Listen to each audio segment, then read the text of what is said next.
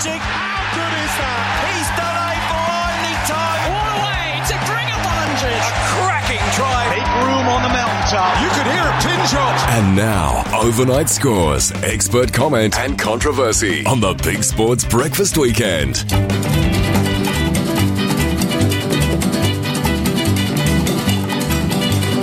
Bright light city, gonna set my soul on fire. Got a whole lot of money that's ready to burn, so get those stakes up higher. There's 1,000 pretty women waiting out there. They're all living the devil may care, and I'm just a devil with love to spare. So viva Las Vegas, viva Las Vegas. How I wish that. Good morning, everyone. Ray Thomas here with the Big Sports Breakfast Weekend. We're not in Las Vegas like it seems half of Australia are at the moment. We're at French's Forest Studio. Neil Breen alongside me, but I've heard that song so often in the last week. I think I can recite every single word, but gee, it gets you pumped up, doesn't it, for today? Oh, Ray, good morning to you. Good morning to everybody. Well, I'm just glad it's here. Have you ever seen a build? It's bigger than the build-up to the Sydney Olympics was. It's unbelievable, isn't it? It's incredible. But tell me, Breeny, from afar, and we've got a huge show today. We will talk to our regulars, Phil Buzz Rothfield and Dean Ritchie, live from Las Vegas, and also Peter Blannings will come on the show just after 9 a.m. But from what we've seen, Breeny, it seems to have worked. Well, it's definitely worked from this end. So that's a lock. We 100% know that they've gone for this bold experiment. It's like a season opener. The teams have gone over there, and the publicity it has generated domestically in Australia is off the charts like nothing we've ever seen before in NRL. Incredible. We're always excited, Yeah. but this has been incredible. Now it remains to be seen if it works on the other side. Yeah. So a crowd of 45,000 or whatever it is they're going to get, that's great. People in Las Vegas will be going, what's this thing that's going on? Rugby. What's this rugby? Well, obviously the thing at Fremont Street, the fan thing, and 5,000 turned up.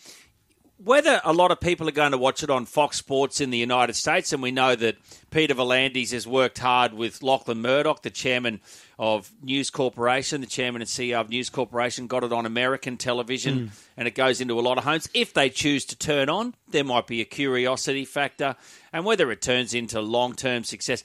There's been a lot of dribble written too.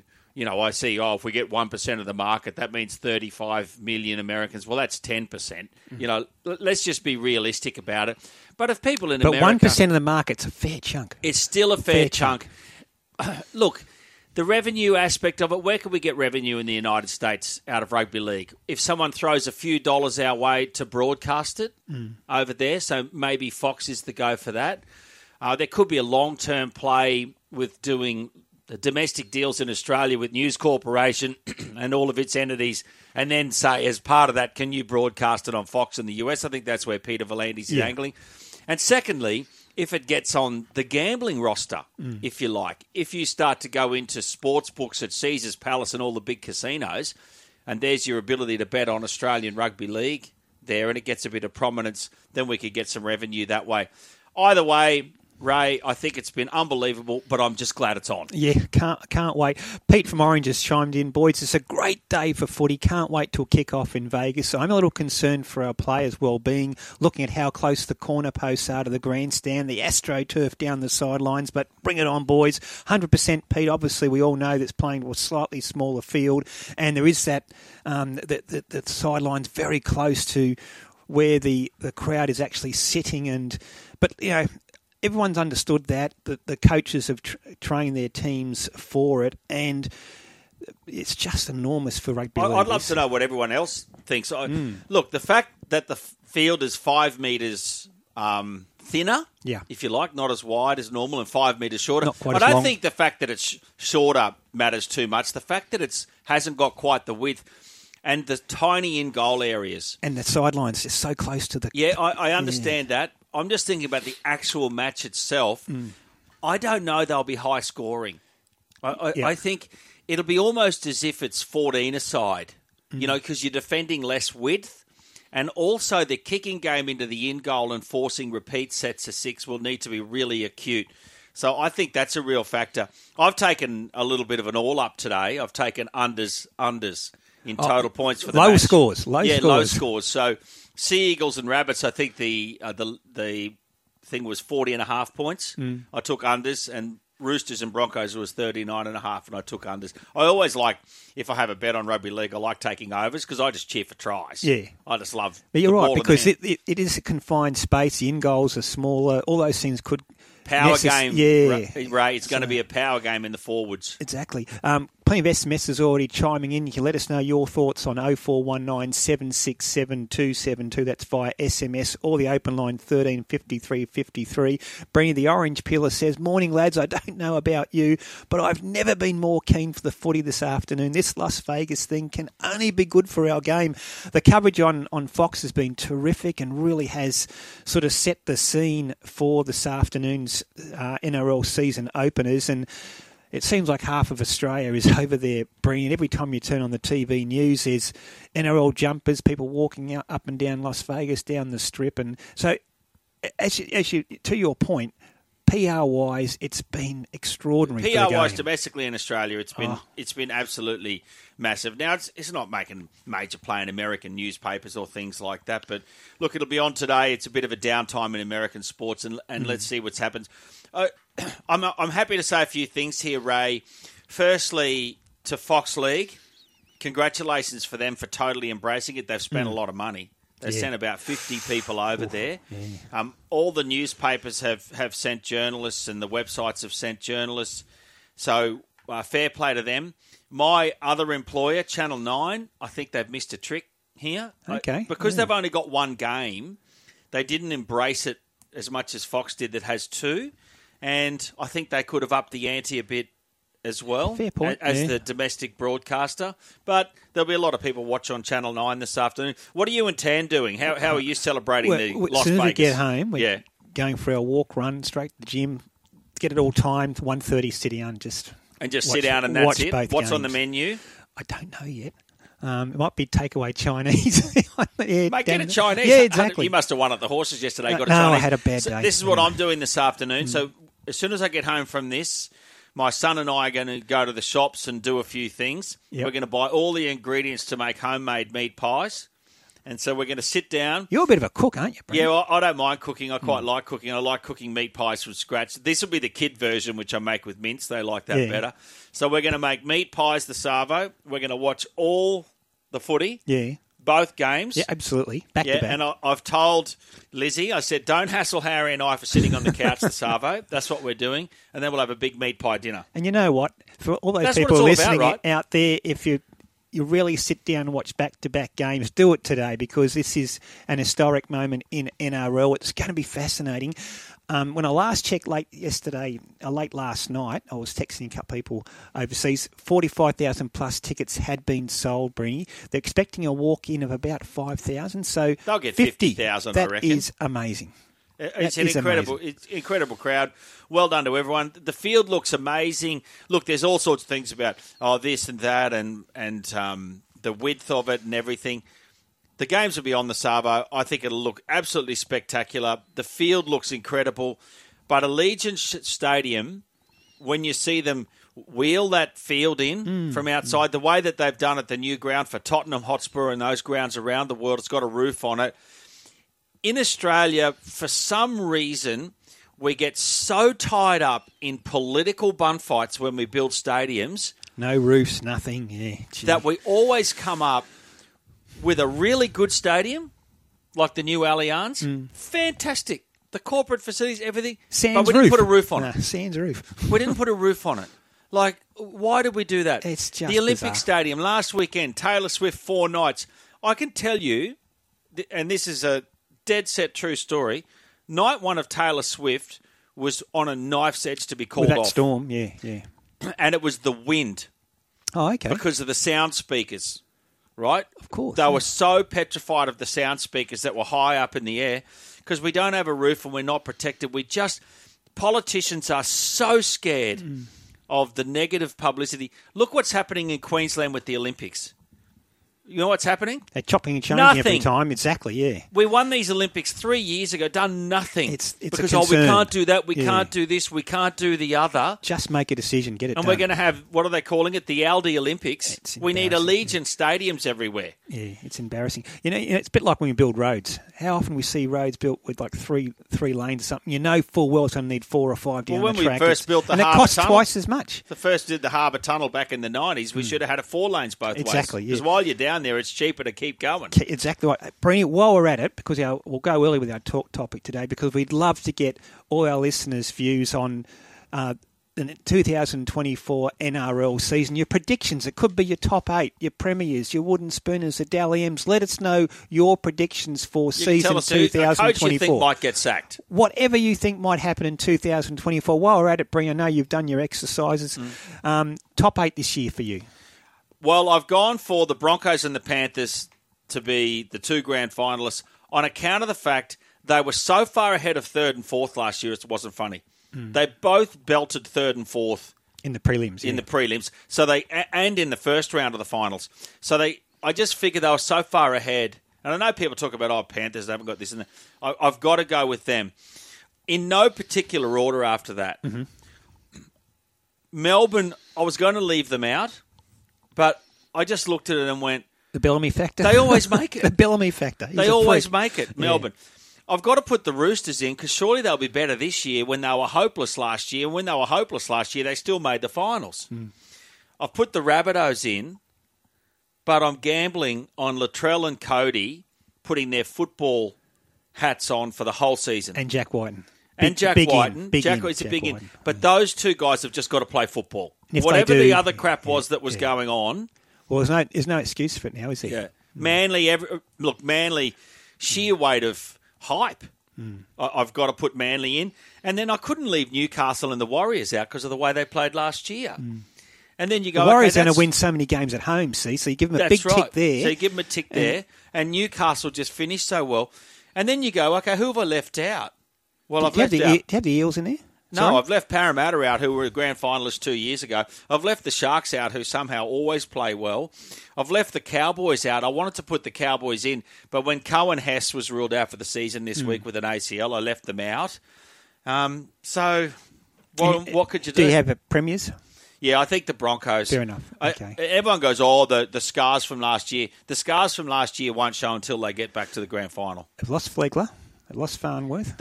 I know that.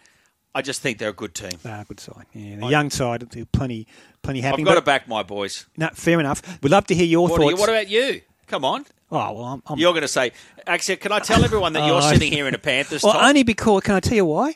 Have you watched Undisputed? No, is it good? It's fantastic. And I know... Do I need to be a Penrith No, you don't. fan? No, because the insight into how that team goes about things is fascinating. The access that they have, they've done it for a couple of years now, but this is over a 3-part series, and you don't have to be a Penrith Panthers fan to enjoy it. And the emotional roller coaster that the way they go about their business. And Ivan Cleary, I don't know, have you had much to do with Ivan Cleary? Yeah, fair bit. Is he the calmest individual on this planet? Mate, so calm. He never gets... Never gets flustered. Oh, even when... Even under the pump in a press conference, and I've been to a press conference where he's been under the pump, he never gets flustered. Well, he is amazing. And like even in that grand final, and they had the cameras trained on the coach's box, the only time he got really animated is when Cleary scored, but only for a second. Then you could see him look straight across at the clock, and they asked him afterwards, what were you doing? And he was thinking immediately, reset, get ready for the kickoff, make sure we get this ball, make sure we don't give the Broncos too much ball in the last 3 or 4 minutes. You give them a set of 6 they could score. All those things are going through his head, and you can see it because he's gone from everyone else is going off bananas in the coach's box, but Cleary's immediately calmed down, looked across at the clock and thought, okay, what do we need to do to win this game now with 3 minutes to go? But the whole series is just fascinating. So, and you don't have to be a Penrith Panthers fan to enjoy it. Undisputed. Yeah, I'm disputing it this year. Broncos. Okay, but let us know your thoughts on the NRL season 2024. You can SMS 0419 767 272 or call us on 1353 53. Plenty of other sport happening though. Brenny, fascinating test match in New Zealand. Australia's batting woes they have been masked by our bowling all summer. They were exposed in that second test against the West Indies. Yep. They were exposed again yesterday, losing 6 for 37. Look, they're still in control.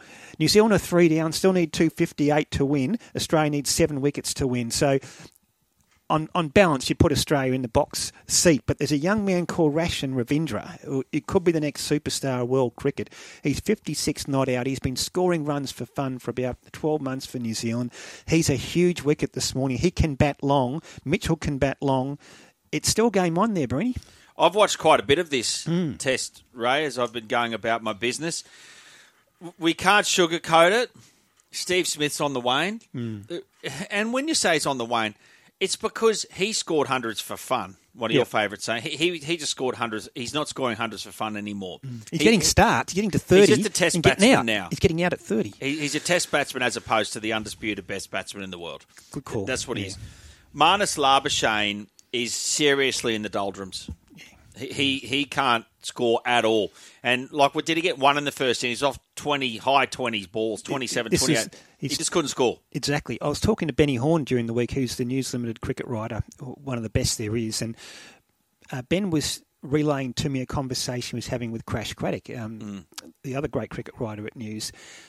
And Marnus Labuschagne is so wrapped up in cricket. It's his whole life. Obviously, his family comes first, but cricket is right there. And his whole life revolves around it.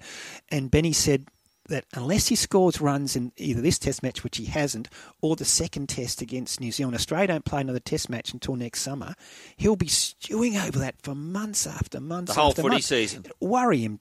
Yeah, it will. And sick. He's got to work his way out of the problem, or Australia, the selectors have to work their way out of the problem. Travis Head too Rocks are diamonds. 100% rocks and diamonds. So, we won't sort of give it to him too much because when he scores those hundreds off 90 balls from precarious positions, it's amazing.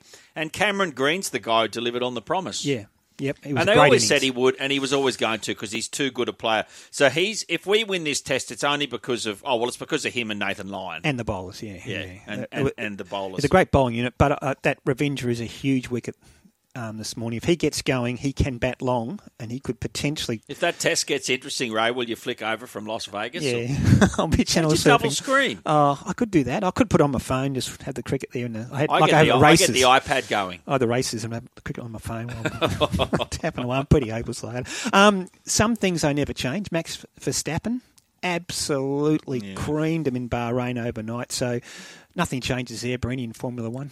He's just too good. He's too good for them. He's got the best car. Although there's been some drama at Red Bull with Christian Horner. I know, yeah. Tanya's all over this. She loves it. Yeah, well, the boss of Red Bull, Christian Horner, has got himself in all sorts of strife over... And is it an alleged affair with a staff member, or we don't have to allege it? There was definitely something going on. And there's all the text messages and everything. They came out after he was cleared by his own team. Yeah, he got cleared by his own team.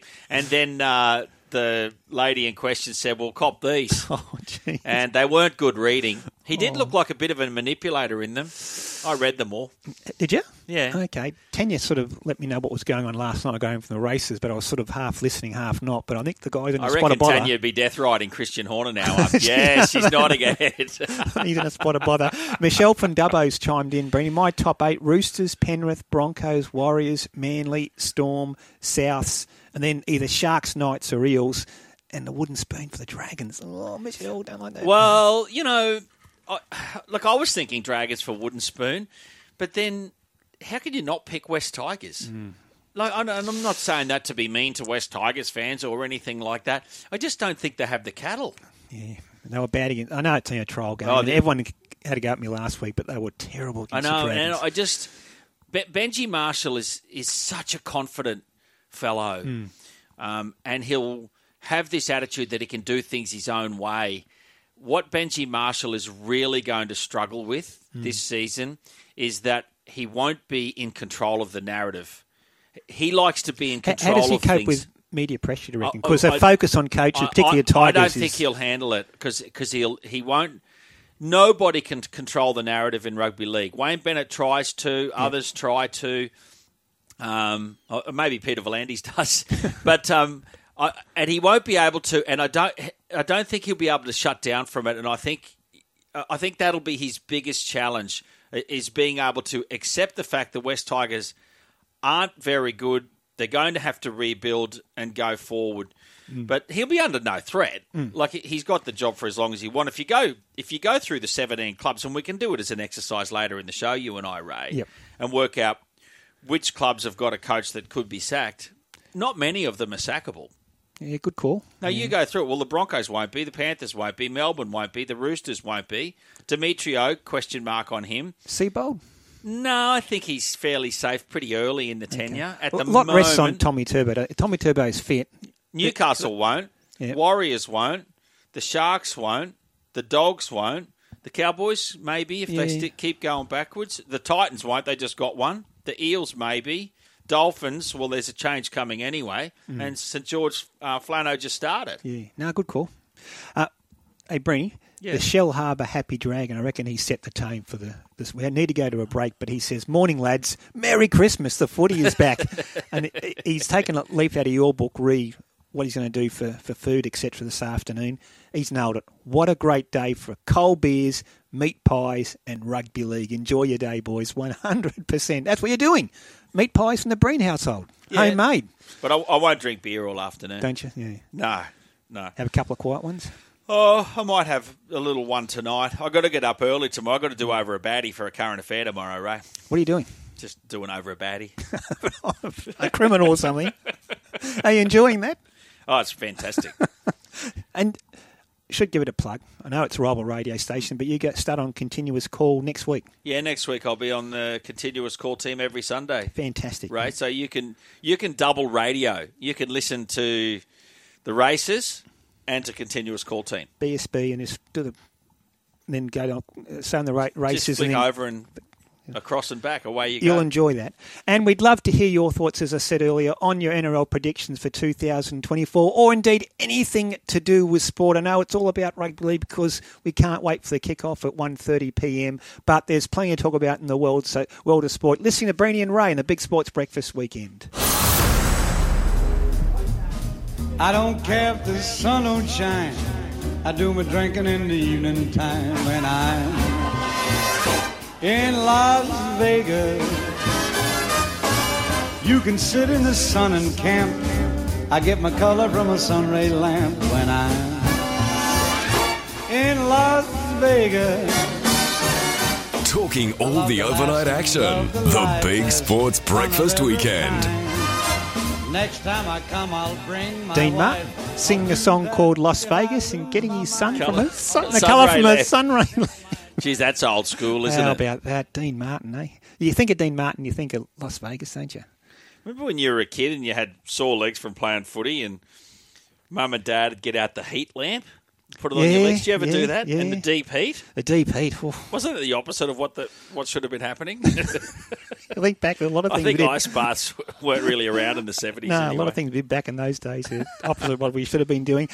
Race replay time, Breeny, because there is so much to talk about out of the Randwick meeting yesterday. Group 1 racing back in Sydney in the 2-year-old lead-ups. The first of those Golden Slipper lead-ups was the Skyline Stakes. Storm Boy back in town. Prost revved up coming down the outside. He gives the favourite some rain now, Storm Boy. He's 2 lengths clear inside the 150 from Prost and Duvana. They're fighting out the minors, but you can see what all the fuss is about. The multi-million-dollar colt Storm Boy wins in a cakewalk. Prost best of the rest second. Duvana third, then Parkour. Further back to President It's interesting. Breeny went from and 280 in to 230 in the Golden Slipper.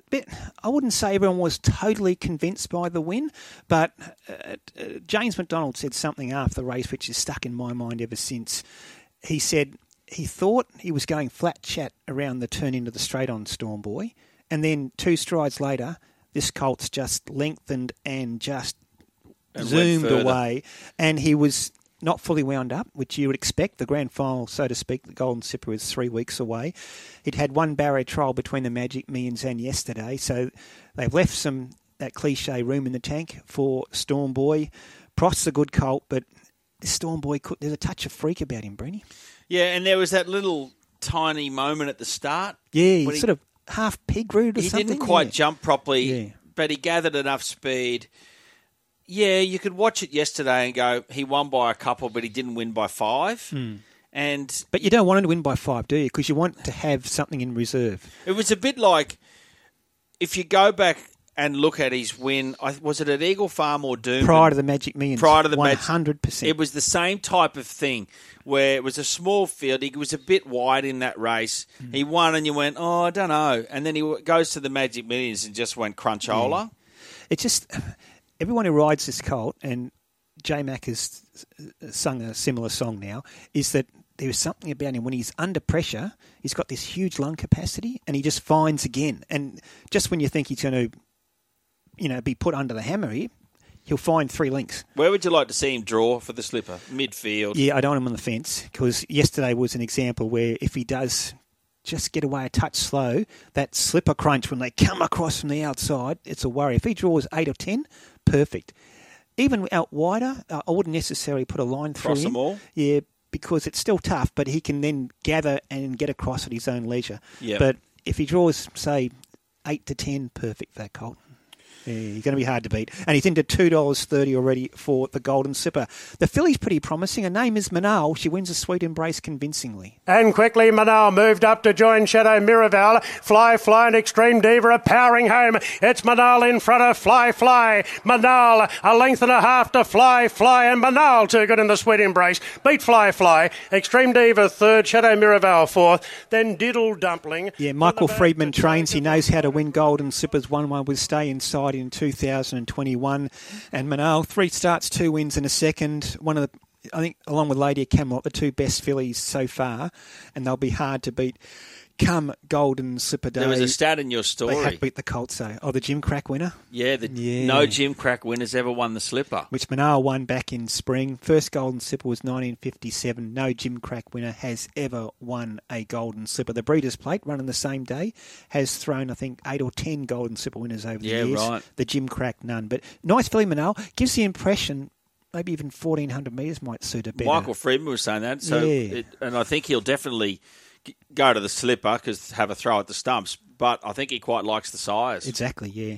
The Very Elegant Stakes. Fangirl was backed into, I think, $1.30 by post time. But we keep calling this horse a giant killer. But Kerry Parker summed it up. He's not a giant killer, think it over. He's a giant. It's Think It Over, a length to Lindemann. Fangirl is closing in. It's Think It Over, a length and a half to Fangirl. Think It Over's kicking hard. Think It Over wants it. Fangirl can't get there. And the King of Kembla, Think It Over, was able to beat Fangirl about a length on the wire. Then came Lindemann from Cascadian. Further back to Arapaho, Athabaskan. A fantastic Nash Rawilla ride. He's making a habit of this, Breeny. If you remember this Queen Elizabeth Stakes ride 2 years ago, he went to the outside fence, ran down Zaki on Think It Over. He'll be famous for that. He'll be almost as famous for this. He saved ground on the inside. Fangirl, we all knew would go back from the outside barrier, would settle last, would have to come wide like the Apollo Stakes. Everything went to script for Fangirl, but Nash Rawilla saving ground and Think It Over's heart. He's just tough. Incredible. Absolutely incredible. Really good win. Look, I think yesterday we saw a classic example of there'll only ever be one Winks. Yeah. You know, Fangirl won like Winks. Like it did. I don't care what anyone says. And you can compare that win to a Winks win. But then Winks would win every race. Yeah. No matter the circumstance. Winks and Black Caviar. They just won. They just won. And you think back, and it's just remarkable. What Black Caviar, 25 starts, 25 wins. Winks, once she got going, final 33 starts, 33 wins, 25 at Group 1 level. You're right. Always won. We'll never see another horse like Winks again. Surround Stakes, Adam Hieronymus, he lost the ride on Storm Boy. That's the game. But, gee, funny how the swings and roundabouts, so to speak. Breeny, here he is on Tropical Squall, winning another Group 1. Inside the 200, Tropical Squall led the way. Up on the inside, Steffi Magnetica, learning to fly is grinding. Tropical Squall's kicking hard. Steffi's in for the fight. Tropical Squall and neck in front to Steffi Magnetica. Tropical Squall clings on. Tropical Squall and Adam Hieronymus combined for another Group 1 success. Just beating a game, Steffi Magnetica.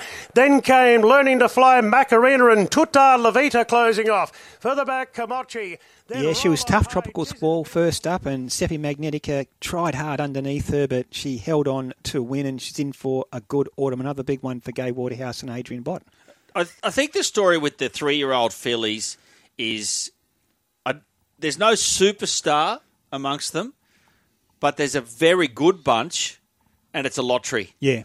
Every week's Barrier a lottery. draws, tempo, all those the sorts whole of things. thing. Yep. You look at it yesterday, learning to fly, second up after 12 months, maybe just Tuda Levita was good. Yeah, for She'll get Tuda better Levita over was further. good. Like, of course, the first 3 were good. Tiz Invincible won 3 or 4 on the bounce in the spring, but she doesn't look like she's quite come up. Komachi wins last start, runs midfield. It's just the way it is. Yeah. Luck and running, all those things come into play. They're an even bunch, you're right. Group 1 racing at Flemington yesterday, and Kira Ma and Jamie Carr combined with Southport Tycoon. Bit of an upset in the Australian Guineas. So the front runner now, V8, claims Hey Fat Cat, but Southport Tycoon looks the danger. V8 about a neck in front. Southport Tycoon moves up boldly. Southport Tycoon takes the lead, draws a neck, draws 3/4 of a length in front and won the Australian Guineas. Southport Tycoon elected a quarter. V8, Riff Rocket third, Quintessa 4. They were followed by Verdad. Next, Riff Rocket had no luck there, Breeny, but he's on track for the Derby. Steve from Rudy Hill says, Ray, you're kidding. This test in New Zealand will be over by lunch. The ball is still doing a bit. It is. Ball's turning square. But he's a good bat, that Ravindra. But when it comes to cricket, I'm a pessimist. Until that last wicket goes, I sweat bullets. Look, Australia should win the test. But if New Zealand only loses 1 wicket in the first session somehow and puts on 80, then game on. Yeah. There'll be no Las Vegas. We'll be watching the cricket. I get worried about it. But no, it's been fascinating. But again, as I mentioned earlier, Breeny, it's fair to say that our batting woes, or our batting problems, have been masked by the bowling and unit, and the fact they are such a great bowling unit. But and they're not getting the West any younger Indies either, test that wasn't bowling good. unit. No, the West Indies test wasn't good, losing that one, and then this second innings collapsed, 6 for 37. Nathan Lyon top scoring with 41, but he shouldn't have top scored because he got dropped a sitter on the last ball. Southie at third slip. It was one of those ones that was between where you have your hands down and put your fingers down or fingers up. Position. That was the last ball on Friday. Exactly, he should have been out. But it's going to be a fascinating test match. I agree, Australia in the box seat, but Ravindra will be certainly carrying a lot of New Zealand hope. We'll take a quick break, listening to Breeny and Ray in the Big Sports Breakfast Weekend. Talking all the overnight action. Incredible anticipation. What an epic, a magnificent try. The Big Sports Breakfast Weekend. And welcome back to the show with Breeny and Ray. Think it over. Tremendous in the Very Elegant Stakes yesterday. His third Group 1, his trainer, Kerry Parker, is on the line. Kerry, good morning. Good morning, gentlemen. Hey, thanks for joining us, Kerry. I loved your quote yesterday when you said everyone calls this horse a giant killer, but to you he's just a giant. And he is. He does this repeatedly, Kerry. Yeah, very much so. He's just a very good horse. You know, he's just that huge will to win, and you just I've been training him for 30 years, and I've waited a long time to find him. But geez, he's just been one out of the box. Well, hasn't he? What? Yeah. He's unbelievable, Kerry. It's Neil Breen here. Look, obviously, we knew about the injury. You got him up last spring. Unbelievable performances there. He goes out. He just keeps coming up. How do you get him to come up? What is he, 8 years old now? Yeah, he's an 8-year-old. Yeah, handling him, you wouldn't. He doesn't think he's an 8-year-old. You know, he's nice and sprightly and still keeps you on your toes now and then. But no, he just does it himself. I'm sure he just really enjoys racing. He loves his game, and he thrives off it. It's all about him, and he knows that. You know, just a wonderful animal. You said yesterday, Kerry, that the horse had his game face on. He knows it's race day. He knows when it's time to perform. Yeah, well, he had me smiling all week. I just you can just see the change in him. You know, like I suppose I know him pretty well now, but this week he was just focused and on the job in his track work. And on Thursday morning I was just smiling from ear to ear as he was pulling up. And just the way he has a little play, and he lets you know that he's well, and everything was sort of on song, so to speak. He knew what he was there for. Kerry, did yourself and Nash talk about Fangirl and tactics? The horse is $1.30. Everyone's saying it won like Winks first up, and it did. Fangirl kind of looked unbeatable What did you do to say, how can we unsettle Fangirl and how do we beat her? Well, I just think that first up we had to do some work and cross them. The speed map looked a little ugly for us, and he'd done a bit of work, and he wasn't, fully wound up. And yesterday on the speed map, it always looked like he was going to get a nice run. A little bit of genuine tempo around him, where he was going to get a nice run tucked away, where Fangirl you knew was going to be back. But no, as far as the tactics go, mate, I just told Nash how well the horse was and thought he was on song to run an absolute cracker, and Nash done the rest. Yeah, he certainly did. Kerry, how is he pulled up, and is the plan at this stage still to go to the Ranvet Stakes on Golden Slipper Day? Yeah, pulled up really well, as he does. He's tough as nails. He pulled up terrific, nice and bright this morning. That's our plan, to go to the Ranvet and then the Queen Elizabeth. Yeah, and, of course, you won the Queen Elizabeth Stakes 2 years ago. To think now, after all this horse has been through, he's potentially on that path again, Kerry. Can you even put that into words? Yeah, not really. Yeah. not really. I've enjoyed the ride from day one. From the moment he's walked in the barn, he's. I think all of us have. We've just enjoyed the ride. The ride he's taken us on, and the thrills he's given us. And then, of course, the downside of that, when he had an injury, to get it all back again, unbelievable. Like when he won the 7 stakes last prep, I was absolutely thrilled. To get him back and to win a big race like that was tremendous. But then, for yesterday to come back and score that G1 beside his name, after that, and just the way he went about it, the words can't describe that. Yeah, no, he's amazing. Just a quick one, Kerry. Hope in Your Heart, your other good horse, is she far away? No, she looks like being retired, I think. Okay. She's likely to go to the chairman's sale, I think. Just had that injury there, kicking out, and had to get stitches and things. And I think the owners sort of finally, I think they're making that decision that she'll probably be retired as a broodmare. If not, well, then she may come back as a 6-year-old prep, but I'm tipping they're leaning towards selling her. No, fair enough. She's been a great horse for you too. Yeah, very much so. Exactly. And just finally, Kerry, the game never stops. You've got 2 at Maruya this afternoon. Are you heading down there, or you get a chance to put your feet up and watch a bit of footy this afternoon? No, I would have loved to have watched the Vegas, but my float driver's taking a little bit of a break. And You're float driving. he needed one, so I'm the float driver. I'm heading to Maruya. Okay. Single Crown and Seraphima are in successive races there, 5 and 6. Can you give us a steer into either this afternoon? Look, Single Crown's got a little bit of weight, but I thought his first sort of fresh run up there last start was terrific. I expect him to run a cheeky race. The other mare, Seraphima, she's just been racing in races that have just been a bit too strong for her, and today getting back to a benchmark 58 in the country and just over the 1,200 metres, hoping that's the secret to her. Like, both horses are going well. Couldn't steer anybody in, but I'd be just a little each way play. No, fair top enough. 4 and hope for the best, Fair enough. Thanks so much. Hey, Kerry, congratulations on that win yesterday. He's a remarkable horse, think it over, and he's not finished yet. Can't wait for the Ranvet, and best of luck going right through the autumn with him. No, thanks very much, guys. Enjoy. Thanks so much. There's Kerry Parker. Great trainer. Great bloke. Doesn't it sum up racing, though? Yeah. The Kerry Parker trains that Group 1 win yesterday. Yep. Massive victory. Wonderful horse. Comeback horse last spring. Still going in the autumn. Knocks over the hot pot. But he's got to drive the float to Maruya. 2 runners in a benchmark 58 at Maruya. That is the game. It never stops. I'll make a quick point, and people are sending us in SMSs about this. There were a couple of key stats out of the races yesterday, Ray. One was that J-Mac had an unbelievable book of rides and rode 1 winner. And not really through any fault of his own. Even the Fangirl ride, it went to script. The horses just didn't quite fire, like our Kobe's son, and there were plenty of them. I tipped into... I had a bet that he'd ride 4 winners or more at $3.10. I thought it was a lock. It's never as easy as it looks on paper, is it? I know. Then after our Kobe son got rolled in the second race, I thought, I think I've done my money cold here. And it's race 2.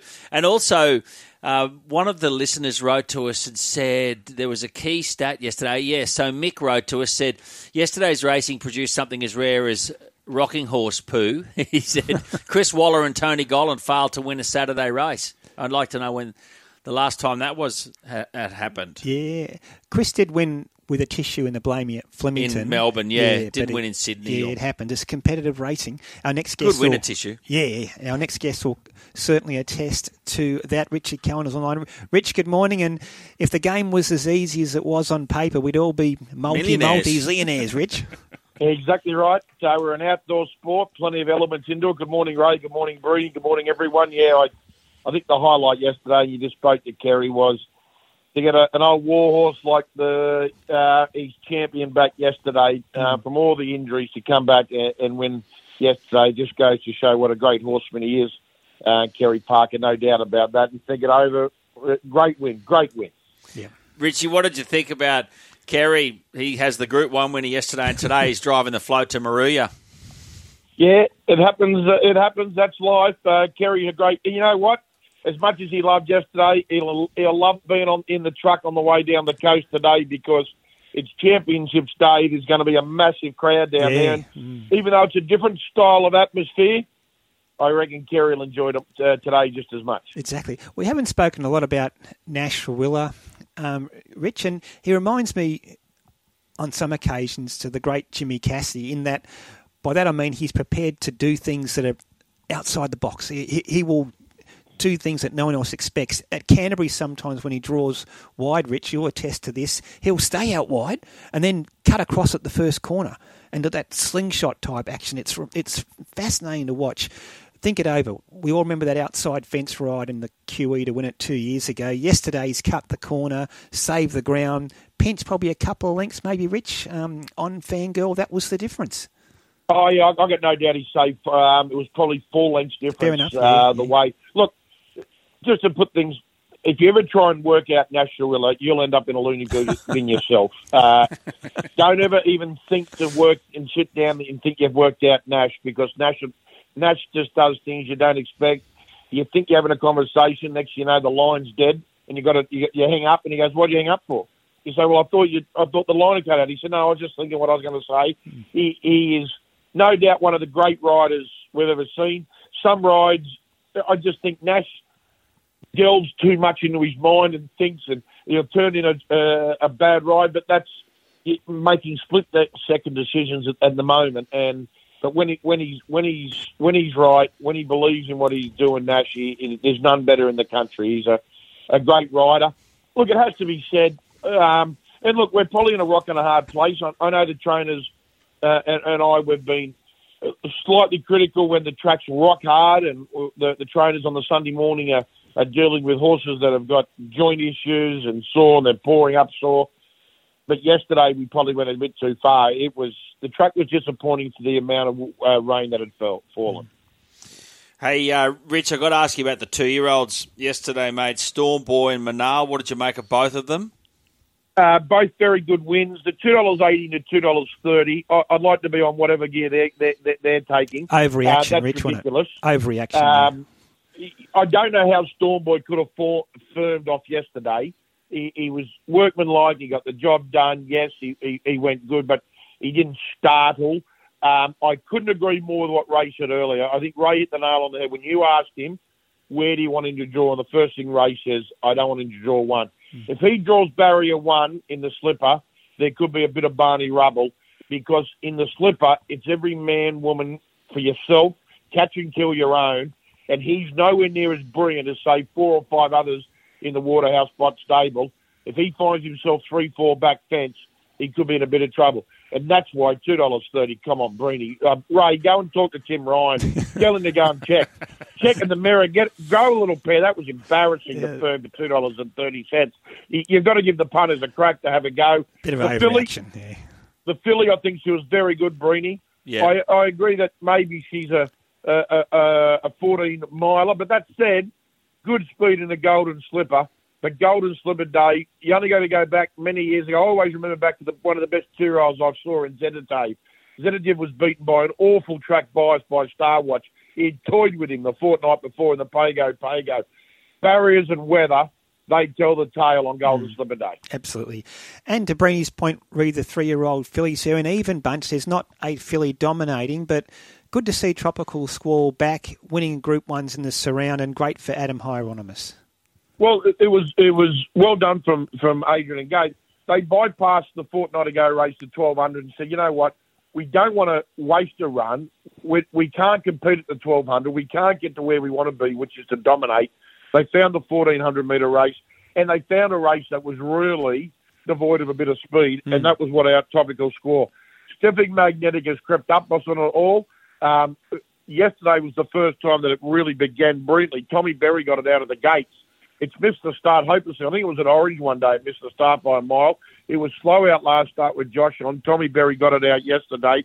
But then you got to forgive. Kamachi got squeezed early. Jason Collett pulled out of the thing. Learning to fly, they rode it too close. But that was probably a bit of the circumstances. It was a great win, Tropical Score. And 2 to Levita. When do you see Chris Waller have 100-1 horse in a Group 1, let alone it runs a place? Yeah, good run. She's on track for the Vinery and the Oaks, as one of our listeners said. Hey, Rich, just quickly, are you working today or you get a chance to watch the NRL? I'll be watching. You know what, Ray? I'm divided. I'm going to do this. I'm going to watch one game on Channel 9 and one game on Fox. There, so I'll split the loyalty amongst all. I'll watch one of each. Look, I text you, mate, you're going to have on a little bit later, and just said, there's knockers everywhere in life. You can't win in some. It's like when Taylor Swift, who is a superstar, the shooting that was in Kansas after the Super Bowl, she donated $100,000 to the cause. Next, you know, people are bagging and saying you're worth so much more. Why are you giving only $100,000? Terrible. Sometimes you can't win in circumstances. And I said to Peter Valandis, you should be proud. The publicity back here has just been amazing. I can only imagine what it's like over there, and they say it's tenfold. I will say one thing. I'm looking forward to not imbeciles texting me and ringing me at 3 a.m, telling me they're out there drinking Vegas. I've had enough of those idiots. That's what I said today, Richie. I've absolutely loved it, and everything that you said I fully endorse, but I'll be happy when it's over. Someone make it stop. Yeah. Right, Rich, wake up, wake up. Mate, we're out. I said, I don't care where you are, champion. I'm trying to have a sleep. 3 o'clock in the morning. Hey, good on you, Rich. Enjoy today, and we'll talk next week. Go, boy, go, Manly. There you go. Oh, he's in the mid. Jeez, he's up and about today. He is. Well, everyone is. Everyone is for the footy. What did the quaddie pay yesterday? He must have got a piece of it or something. He might have had a win. He's dead set. Can I endorse something else he said? Yeah. Because people will know last weekend when my little boy was a bit crook and I was doubtful to get to Taylor Swift, I got there. It's the best show on earth. Everyone says that. It's the best show on earth. I won't say it's the best concert I've ever seen. Yeah. I think there's a difference. You know, if you go see just Bruce Springsteen rock the whole show was the best thing I've ever seen in my life. Gee, outrageous. And you know how bands, they build up and then they punch out their big songs and everything. She just rolls them out any old time. There's just hit after hit. This is happening, and that's anyway. Great show. Tanya's in the studio for the scratchings. Tan, do we miss the run there? Not going to Tay-Tay? Absolutely. I was at. We went to see our hairdresser on Wednesday, Steph, and we both said the same thing. FOMO. We definitely wished.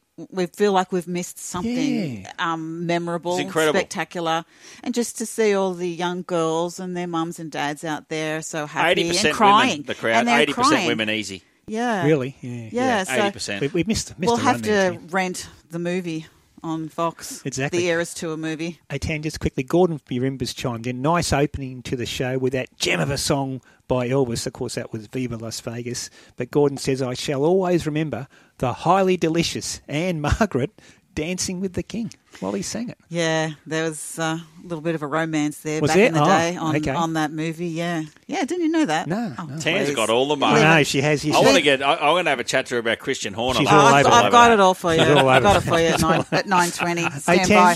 Scratching's important. We've got the big country championships qualifying heat at Maria today. And that is all we have because Armidale has been postponed due to the state of the track. So we'll go bit to of rain Maria. up there. Actually, I was talking to Mum yesterday. It was a fair bit of rain in Tamworth. So Yeah. Big day at Moruya where the weather is fine. The track is soft 5. The rail is true and there are 16 scratchings. From race 1, take number 4, Goofinator. Number 4, race 2, number 3, Luna Rocks, and 5, Kissing Supido, 3 and 5. The third race is clear. Race 4, number 2, Governor General, and 10, Baby Daisy, 2 and 10.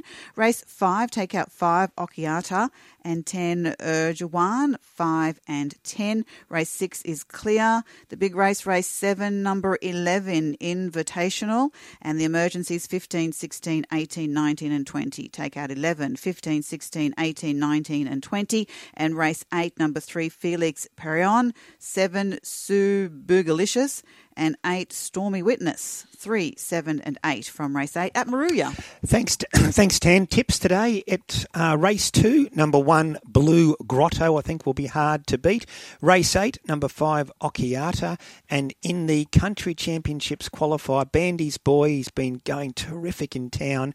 Comes into gate 12 with the scratchings. Danny Williams trains. Even luck in running. He's a class horse. I think he can get the job done and qualify for the big final at Randwick. Of course, first and second today secure a place in the Country Championships final at Royal Randwick, which is run on Derby Doncaster Day, April 6th. A little bit of magic. How good is that? He's done a blinding time. All the way to bring up 100. A cracking try. Make room on the mountaintop. You could hear a pin drop. On Sky Sports Radio and Radio Tab, the Big Sports Breakfast Weekend. And welcome back to the show with Breeny and Ray for our second hour. Peter Peters will join us shortly. Dean Ritchie is in Las Vegas. We'll cross to him a little later in this hour. The Sports Super Quiz, I think Wayne let us know it's 3-2 my way. So we're counting last week and this week, are we, for Dino? Yeah. Are we? Oh, okay. All right. What do you mean? You got to leave them in. Fair enough. I could have. No. Are you trying to leave these 2 rounds out? Yeah. No, I'm Dino's proxy. Okay, fair enough. Jerry Daffy will join us. As soon as you say something about the sports quiz, I start thinking raw. So I just thought, everyone why does are you asking now. me this question? They count. Everyone does, okay. Jared Daffy will join us with all today's odds, including both NRL games, and Phil Moss with the world of football. He'll be happy. Sydney FC 4, Western Sydney Wanderers 1. The start to that game was amazing. There was 2 a goal goals in after 10, 3 minutes, yeah. and then there was a penalty. It was 2-0 after no time at all. We didn't mention the Matildas, that we knew they'd get through, but 10-0 against Uzbekistan on Wednesday night. And went half pace in the second half. Exactly. And the Sunday Telly got a big story. Was it Sunday Telly or Saturday Telly about the most influential women in Australian sport? Mary Fowler's number 1, Breeny. Yeah, the number 1 Head of Sam influential Kerr's in there at about number 9 or something. It's a mix of, as those lists are, administrators and sponsors and sports stars. Yeah, so number 1, Mary Fowler. Number 2, Emma McKeon, Australia's greatest ever swimmer at the Olympics. Yeah. Like, that's an amazing feat. Annika Wells. And both of those 2 women have high-profile romances. Absolutely. That probably helps. Cody Simpson there for Emma McKeon. Annika Wells, the sports minister. Kate Campbell, the swimmer who's on the AOC board, and on it goes from there. Katie Page is there, the Harvey Norman CEO. Gina Reinhart, because she sponsors a lot of sport behind the scenes. The Gay big mining Waterhouse magnate. in there? Gay's in there at 13. Yeah. Okay. She's behind Alyssa Healy, but she's ahead of the Brisbane 2032 Olympic CEO, Cindy Hook. There you go. Kate Jones, ARL Commissioner's there. Kate Jones is a name that people should get familiar with. She's on the ARL Commission. She's been endorsed by Peter V'landys to be the next chair. She's a former minister in the Queensland government, and she left that job, and she's an agitator against a lot of the people in the Labor Party up there. She's a go-getter. Okay. She's interesting. a go-getter. So She's also good fun if you have a couple of cocktails with her. Okay. She gets the dancing shoes on. What's her name again? Kate Jones. Kate Jones. Okay, yeah, watch keep an out eye for out her. for her. And in the Super Rugby, the Tars had a win, and a good one too. Over. I've got to Tell say. them who over. The Crusaders, 37-24. Go Beat the good the guys. Crusaders. That's huge. Go That's the a good big guys. win. Yeah. That is a form reversal. Go the Tars. Want to see them do well. Yeah, I Been a know. long time. They've struggled for a couple of seasons. There's a question there from one of the listeners I want to answer from Stu. Well, you can read it out. I've got it here. Sorry. Morning, gents. This is more a question for Breeny. Is the reason Andrew Johns is not in Vegas because of his police record? He's been far away Nine's best pundit, but they didn't send him. Why not? Also, Manly to flop and miss the top 8 is my tip from Stu. Oh, yeah, well, what Stu's referring to there is the Andrew Johns incident in the UK when he had an ecstasy pill or something in his pocket in the UK. I can tell you why Andrew Johns isn't in Las Vegas for Channel 9 is because he asked to not go. He actually said, you know what, to start the season, I'm not going to go to Las Vegas. And Channel 9 said no problems. And he didn't want to go, didn't he? No, he just didn't want to go. So he didn't go, and that is the dead set reason why he's not there, Ray. Okay. And Willow from Windsor, I'm glad he texted in. Morning, fellas. I just wanted to give the Panthers documentary Undisputed a big rap. If you love mateship and good club culture, have the box of tissues handy. As I said to you earlier, Dino, but Breeny, it was a fantastic 3-part doco, and you don't need to be a Panthers fan to enjoy what goes on at that football club. It is fascinating. They're winners. They're winners, aren't they? Exactly. Peter Peters is on the line. Zorb, good morning. And, well, we've got liftoff. The NRL season is about to get underway at 1:30 p.m. I can't wait, Zorb. Good morning. Good morning, Ray. Good morning, Breeny. Pardon me, yes. Liftoff. 5.5 hours to lift off in the craziest, most anticipated start ever to an NRL season, and a crowd of 45,000, the majority party-going Aussies, will be at kickoff in Las Vegas. Now, a couple of points. First NRL game outside of Australia and New Zealand in 117 years. That'll take in the former New South Wales Rugby League as well. The 150th game between Manly and South Sydney. Manly 77, South Sydney 72. Manly have won one game of their last 10 round one matches. So keep that in mind when you're looking at today's game. Now, blowing time on will be the veteran referee Ashley Klein for the Manly versus South clash. And while superstars like Latrell Mitchell, Tom Trbojevic, Cody Walker, Daly Cherry Evans will be on show in this one, Klein is one of two elephants in the room in the Vegas gamble. The two games need some stick. A passive, over-control game will be a killer. I'll be astonished if Klein and later Adam G don't take a state of origin approach to the games. What goes on in Vegas can bloody well stay in Vegas. I'm tipping fire and brimstone in the first 10 minutes. And the ex-Manly hitman, Sean Keppie, will light the firecracker. Now, Keppie was shown the exit by Manly and snapped up by South Coast Jason Demetrio. Now, Demetrio and the Manly coach, Anthony Seibold, don't like each other. Keppie knows who will and won't buckle under siege in the Manly pack. It's going to be juicy, and there's one forward in the Manly pack that he will zone in on. And that is? Oh, that's up to you to look at. Who's the rookie? Who's coming into the pack? Okay. Who's played a lot of football together? I think they'll be honing in on young Trbojevic, Ben Trbojevic.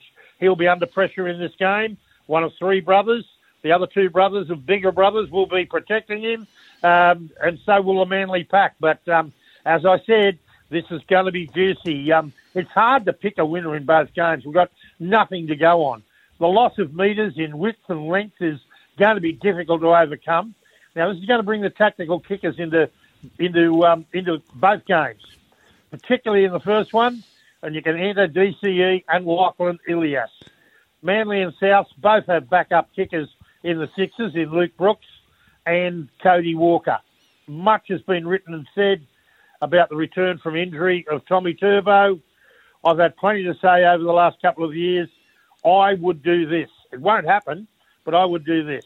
Manly have three outstanding fullbacks in Tom Trbojevic, Tolu Kola, who lit up the scene in the last few games at fullback last year, and Reuben Garrett.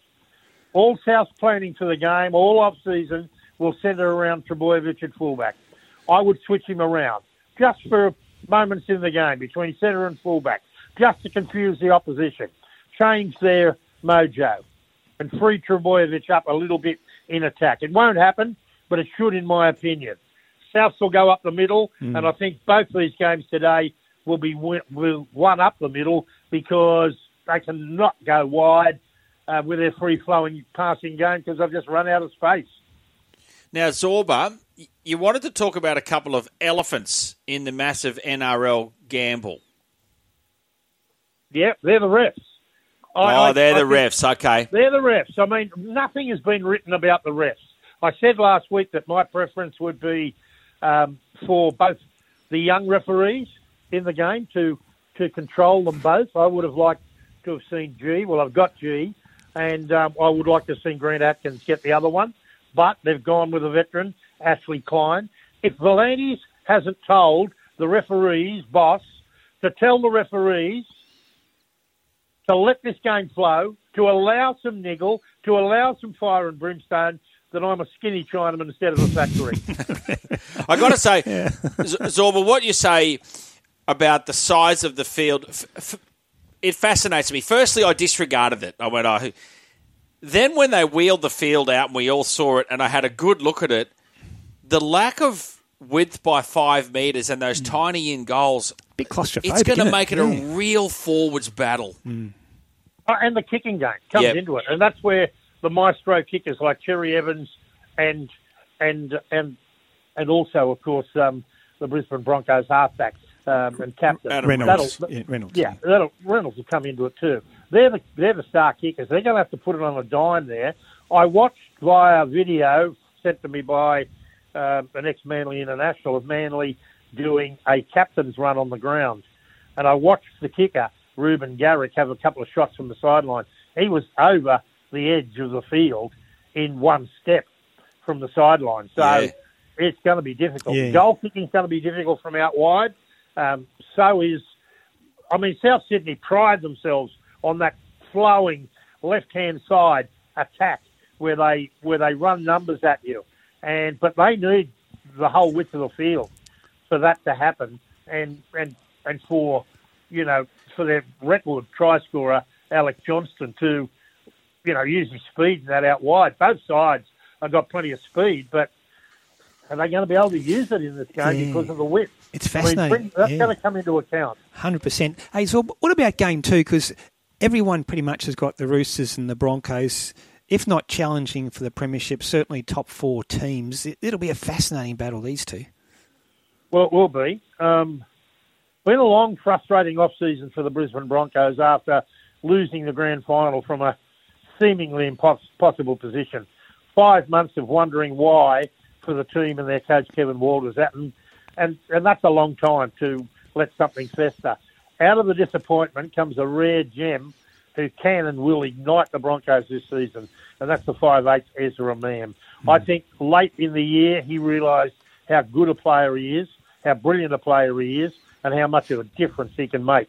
His 3 tries in the grand final ended up being just a stack, but only special players can score 3 tries in a grand final from his position. It's okay for a winger to score it when all the work's done inside, and we saw Michael Robertson do just that back in 2008 when Manly won 40-0, and he was great out on the flank. But this kid makes them himself out of his step and his speed, and Mam can pick up where he left off in the grand final. I believe the Broncos, they're really good things for the minor premiership, but I have massive doubts about them winning the title.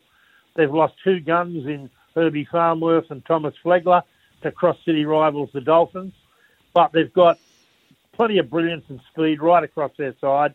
Now, the Roosters, people are saying they're going to win the comp or they're going to be up there. They need to be better than they have been, and that's been admitted by their coach and their captain. Now, James Tedesco versus Reece Walsh will be the headline act in this one. Again, let it flow, let it flow, let it flow. I can hear Bing Crosby singing it now. I think the Broncos will win this one, and I think they'll lead the competition for a long time. I think they'll be minor premiers, but I don't think they'll win the comp.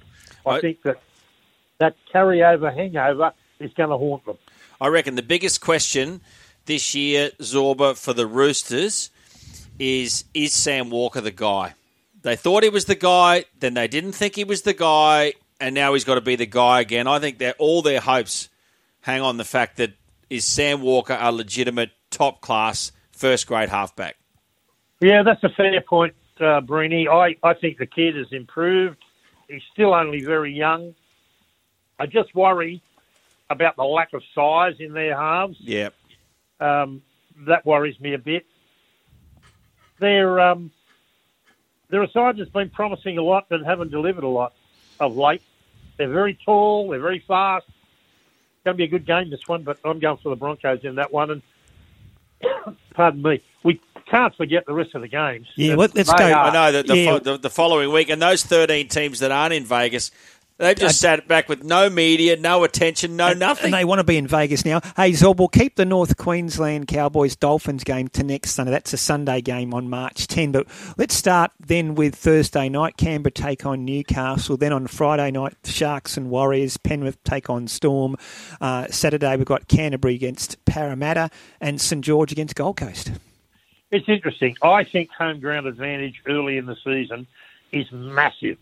Nothing better than getting out of your own bed, going to the game, relaxing, and then preparing with your teammates after a short trip. Now, I'm going for all the home teams, and I think they're nearly all good things. Thursday, Newcastle, Kalen Ponga will show the way. Against Canberra. New Zealand Warriors on Friday against Cronulla over in the Warriors' home ground. I think they'll get the biscuits there. Melbourne Storm to upset Penrith. I think Penrith, long way home. They're going to be suffering from that. On the fifth tackle, they were awesome in that game against Wigan. Now, I know the referee had a lot to do with the outcome of the referee's box as well. Melbourne, I think, will be ready and primed. They very rarely lose a game first up. Melbourne, specials to beat Penrith. Parramatta will beat Canterbury at Combank Stadium. I think Desi Hasler's Gold Coast. I think Des has been foxing a little bit. St George were good against the West Tigers, but the West Tigers, they should be happy. They're going to get 2 points. They got the bye. And we'll leave Redcliffe and North Queensland till next Sunday. But I can tell you I'll be keeping Redcliffe. I love how he calls them the Dolphins Redcliffe. Hey, Zorb, I hope you got lunch all ready to go and you'll sit down, feet up from 1:30pm where Manly take on South Sydney, 3:30pm Roosters take on Broncos. Just for our listeners, that first game, Manly versus South, is on Fox, of course, on Channel 502. Enjoy, Zorb. The footy is back this afternoon. Sure is. 5.5 hours to go, guys. Can't wait. There's Peter Peters. He still has that youthful enthusiasm for the game, doesn't he? You know, all these years later, he's 60-odd years, and he was telling us a story once about the day he and Bobby Fulton, young kids, went up and sat up at the old SCG Hill that day that St George beat South when there was 65,000 plus at the SCG, and Fulton turned to his great mate and said, one day you and I will be playing on this ground, and they did. A few years later in that Manly Cronulla bloodbath in 73. That's amazing, isn't it? What a game it is, rugby league. Absolutely. It certainly is. Love it to death. It's funny, you know, I played rugby union all my life, but I always just loved league. Just the ball in the hand. Yeah. And the game's evolved beautifully, I reckon. It certainly has. That's what's going to really fascinate the American sport watchers who tune in today. The amount of time the ball is in play. The whole time. And it doesn't stop. It doesn't It is stop. non-stop action. And the fact that there's offense and defense, it's the same team. Exactly. A couple of people on the open line want to have their say. Andrew's there. Andrew, good morning. G'day, mate. How are you? Terrific. Thanks for waiting. Andrew, what do you got for us, mate? Okay. I'll tell you, it's my top 8 would have been and Clive Churchill. Dally M. Yeah. Well, I've got Storm on top. I think, it's belly A class here, so we'll see how he goes. Roosters, Manly, Brisbane. I think the Knights will be up there again. I am a Knights fan, but hey, look, I was second. I'll still be up there. Cronulla, Canberra. I think because Ricky Stewart can do almost anything, so I reckon I'll sneak in there. South and my poor old luckless Tigers. I reckon they'll be last. And I reckon no Panthers in the top 8, mate. No, I've got Panthers. Oh, sorry. Yeah, well, yeah. No, yeah, I quickly wrote it down, actually. So, that's all right. Sorry. Yeah, I'm sure they'll be in there somewhere, okay. Probably be second. That's all right. I liked your 8, though. Yeah, keep going. And I reckon Pappenhausen for the Dally M, because I reckon with the time he's been out over the last 12 months or so, he's got a real lot to owe Melbourne Storm. And I reckon he'll have a breakout year if he stays uninjured. And I hope he does. Yeah, no, fair call. For Dally M, boys, I kind of like a player from a team that doesn't have a big bunch of stars. Like poor old Nathan Cleary's got to compete with all those other players. And I'm kind of back in the Kalen Ponga area. Yeah, and Nico Hines. Because they are the absolute star of their that team. Yeah. And when they win, they stand out. I'm just a bit worried about Nico Hines, his state of mind. In that every time he's interviewed now, he talks about that 10 minutes he had in Origin and then he got dropped. And it's like, you got to move on. Yeah. You know what I mean? Hopefully. Hope someone gets in his ear and just says, mate, it's over. No, don't worry about it. Like, you got sent out there in the centres for 8 minutes in an Origin match. Exactly. Who cares what happened? Exactly. That 65 grand final, of course, it wasn't 65, it was 78,000. That Zorb and Bozo was on the hill, yeah. Ross is on the line. Ross, good morning. Morning, boys. Now, I've got a few things about today's game, and a lot of people have got this little bloke. Yeah. I reckon Damien Cook, Breeny, from dummy half, his pace. Up the middle, son. On the small field. Yes. Yeah, I reckon That's you're right. That's a big one. And this year's grand final, with the rugby league, with this amazing start, first time in 115 years, I reckon South will play Roosters in the grand final for the first time in 115 years. Wouldn't that be something, eh? I tell you what, the NRL, behind closed doors, would pay good money for that to come off. They would love that grand final. Yeah. You watching it this afternoon, Ross? Yeah, oh, definitely. I'm a Rabbitoh man. Oh, good luck. Yeah. Player of the year will be Jack Whiten. Okay. And also, too, it's great to see the New South Wales get the bid for this year's grand final in Sydney. And my 8 is South, Roosters, Brisbane, Penrith, Storm, Warriors, Newcastle, Manly. No, fair enough. It's I pretty think that's popular. exactly the same as mine. Yours, yeah. I think it's pretty popular. I think that's exactly the same as mine. Yeah, good call, Ross. And I think, I think a lot of people got pretty much a similar top 8. Just a quick one, Stu's let us know, 100% correct. What about Melbourne Storm's first round record? Never lost under Bellamy, which is almost 20-odd years. Remarkable. Take a quick break. Listening to Breen and Ray in the Big Sports Breakfast Weekend. Why are these lights so bright? Did we get hitched last night? Dressed up like Elvis. Why am I wearing your class ring? Don't call your mother, 'cause now we're partners in crime. Don't be a baby, remember what you told me.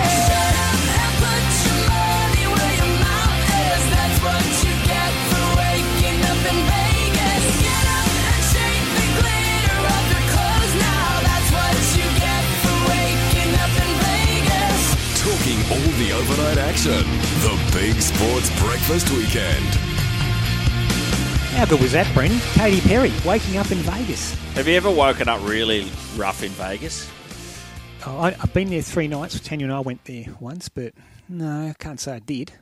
Well, I did in 1997. I'd been there a couple of times. I was with my mate Harry from Brisbane, Harry Costi from Cooperoo Boxing Gym, and we've got to Vegas on a Monday afternoon, and I said, we're just going to have a rest, and then we're going to go out. My rest lasted 5 minutes. I had a shower, walked straight over to the Caesars Palace sports book. You can't rest. I was betting on races. I didn't even know they were quarter horse races. They just went 400 metres. Anyway, and right across that wall, all the sports in the world being played. I've ended up playing Caribbean stud poker, and I actually won about $500 US, and my mate Harry was taking it off me. And Ray, I drank Navy rum and Coke. Ooh. They just kept bringing it to the table. I just kept giving this girl a $5 chip every time she came. I drank so much, Ray, that we left Vegas on Thursday, and that was a Monday I had that drink. I didn't have one more sip of alcohol the rest of the time I was there. I have never been... So that Katy Perry Waking Up in Vegas song... You can resonate with that. I wonder how our next guest is going... being over there now for the best part of a week. I hope he stayed off the Navy rum and Coke. Dean Ritchie's on the line. Bulldog, good morning, good afternoon over there in Vegas. Yeah, g'day, boys. Breen, I think that's a fib because I've never known you to tip $5 at a time. It was because I drunk so much Navy rum and Coke that I just, honestly, I lost. Lucky my mate Harry was there because the next morning he threw $500 at me in our hotel room. I said, "Where'd that come from?" He goes, "You won it." I said, "I can't even remember." Hey, Dino, set the scene for us because what we've been hearing and reading and watching back home, it seems like Las Vegas is agog with rugby league. What's it like over there, mate? Ray, I've covered rugby league for the Telegraph for 35 years, and I'm really struggling to find something that can match or equal what is going on here in Las Vegas. It is remarkable, the amount of Aussies that are here. The joint is pumping. There's league jumpers everywhere, not just jumpers for the four clubs either. There's Dragons jumpers, there's Tigers jumpers, and everywhere you go out, there's Australians there having a great time. They're lapping up the delights of Vegas. We're told by the NRL yesterday that ticket sales have ticked past 40,000. Locals over here in Vegas always suggest that there's a good walk-up. So, look, fingers crossed, guys, we may get to 45,000. And if we do that, I don't think many people can really or have really sat back and realised the enormity of what rugby league and Peter V'landys has achieved here in Las Vegas. Well, Vegas is the place where you can make dreams happen. You've got to pay for it. The NRL's forked out good money. It's an investment in the present and the future. It just looks unbelievable. I'll tell you what looks unbelievable, Bulldog. The field. I'm fascinated by the field, the fact there's not much room beyond the sidelines. What do you think? Yeah, I've been out there twice in the last 2 days, Breeny. One when the field was being transported in on rails on a tray, which was quite remarkable to watch. And yesterday when the Roosters had their captain's run, I ducked back out there again. And yes, look, there isn't a big gap between the sideline and the perimeter of the field. There's no denying that, but there is some room there, and the corners of the field look a little bit tight too. So, look, both teams have known, Breeny, for 4, 5, 6 months now that this field is a couple of metres shy. It's a bit narrow. So they've been working on that. They've been planning around that. The kicking game will be interesting. And I just hope, Breeny, the only one fear I've got, and I hope I'm wrong, is that the 4 fullbacks over here are the 4 best we've got in our game. Walsh, Tedesco, Mitchell and Trebojevic. And we just hope that that narrow field doesn't somehow make it a bash and barge through the middle and we don't get to see the brilliance of those 4 players. Hey, Dino, a couple of questions I want to ask, but this is one's from one of our listeners. Please ask Dean if he has noticed many Poms or Englishmen over there. I believe a lot have gone to Las Vegas for this doubleheader. Is that right? Yeah, I can answer that, Ray. There is a lot of English around, and I'm told by the NRL that there are 2,000 fans have come across from the north of England to watch this game. As you could imagine, Ray, I think it'd be 2 or 3 hours across the Atlantic, say 4 to 5 across the American nation. So it's probably an 8 to 9 hour flight. So it's probably actually closer to England than it is for us in Sydney. But there are fans from all over the world have come here, and rugby league is small in America. There's no denying that. We're not trying to promote ourselves as being a major player just yet, but you've got to start somewhere. The only frustrating thing I've found over here, guys, is that it's continually referred to as rugby. Yeah. And you sort of have to say, no, it's rugby league because rugby is played in a lot of the colleges and universities here. I saw Matty Johns had a good idea for that, and because in the States it's NBA, NFL, MLB, all of those things, he says what we should do in the States is really ram home the name NRL. Good call. That might solve it. Bulldog? Yeah, I wrote that through this morning, Breen, in the Sunday Telegraph. You're spot on, Matty said, look, it does get a bit frustrating. And look, they even use the term rugby a lot in England when referring to rugby league. So, look, I guess we're a little bit touchy about rugby league and rugby union in terms of the rivalry there. So Matty's suggestion is when we do take our games overseas, it should be known as the NRL. Look, I guess the key question around at the moment on game day is that it's been such a raging success so far. Yeah. When do we come back? We come back next year. It's part of a 5-year plan from Peter V'landys and the Commission. But do we need to come back sooner? Do we need to come back biannually, perhaps? Because we've made a footprint at the moment. Vegas is alive with rugby league. I'm just concerned, though, guys, 12 months down the track, and we may have to start all over again.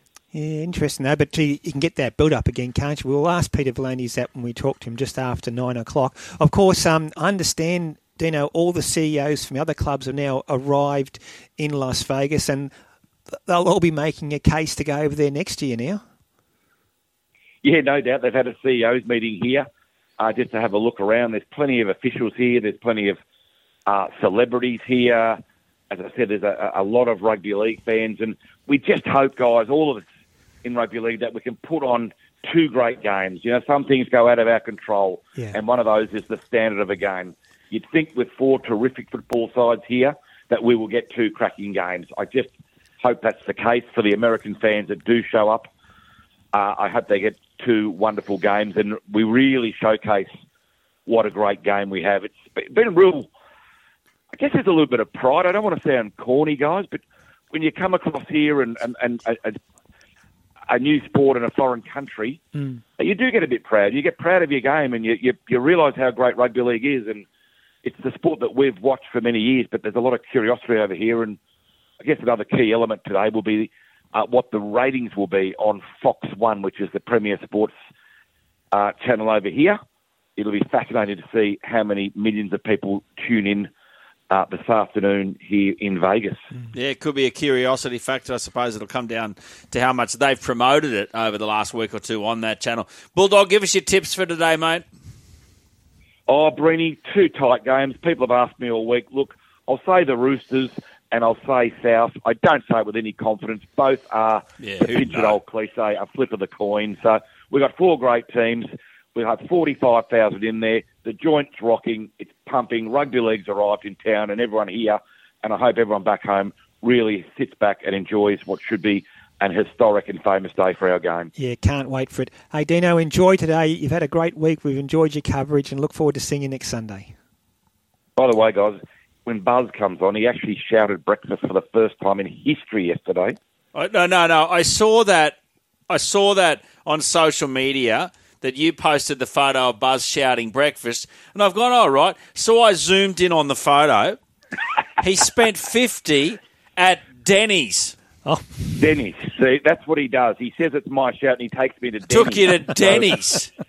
I really want you to bring it up with him and ask why he's being so tough. Breen's got it written down on a list of questions to ask Buzz. Enjoy your day, Dino. You too, guys. Thanks. See you, mate. Talk to you soon. There's Dean Ritchie Took live him to from Denny's Las Vegas. like that. So you're in Las Vegas. Do you know how good the food options are in Las Vegas? Be everywhere. Mate, they're unbelievable. Yeah. And it's not just like the old days of, the cheap, buffets and all that. And he took him to Denny's anyway. I want to ask a quick question. A couple of people have SMS'd us about why the first game, Manly and South, is not on Channel 9. Of course, that is on free-to-wear, the Roosters Broncos from 3:30 p.m. It's a contractual thing, It's Breeny. a contractual thing. Okay. Channel 9 has a contract that it shows 3 games a week. When you get to the finals, or get to the last 5 weeks of the season, they've got 4 games. But their contract is Thursday night, Friday night, Sunday afternoon. Okay? So the NRL still has in round 1 next week a Thursday night, a Friday night, and a Sunday afternoon. On free-to-wear. On free-to-wear. Yep. So they're getting the Sunday afternoon game, but in the contract, these games were actually Fox games. Yep. It's hard for people to... Look, there could have been leniency on both sides, but this is a commercial war Hundreds of between millions of dollars. News Corporation and Channel 9, and this is like Coles versus Woolies. You don't give up ground. And market share. News Corporation said, nah, and didn't budge.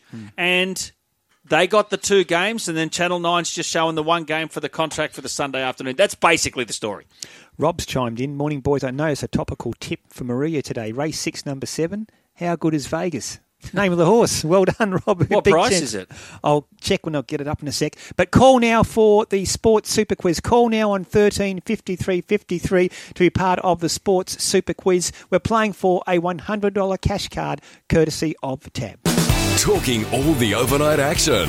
Another one for Gay Waterhouse. He kicked it! So go all the way! The Big Sports Breakfast Weekend. And welcome back to the show with Breen and Ray. Breen, that horse, How Good Is Vegas at Maria, race 6, number 7, is paying $6.50. So $6.50. right in the contest. Tan in studio for the coin toss. Breenie? Okay, let it rip. What do you call? Head. Okay. He's got to do it mid-air. Head it is. Okay. Yes. There's some tough things to sort of pronounce for contestant 1. I'll go contestant 2. You're better at pronouncing things than I am. Oh, no. Giuseppe's on the line. Giuseppe, good morning. Good morning. How are you? Yeah, congratulations, mate. You're through on the open line for the Sports Super Quiz. How are you feeling? Confident? Yeah, I try my luck. Okay. I've never done it before. Best of luck. Giuseppe, question number 1. What is the name of the stadium where tonight's NRL doubleheader will be played? It's in America.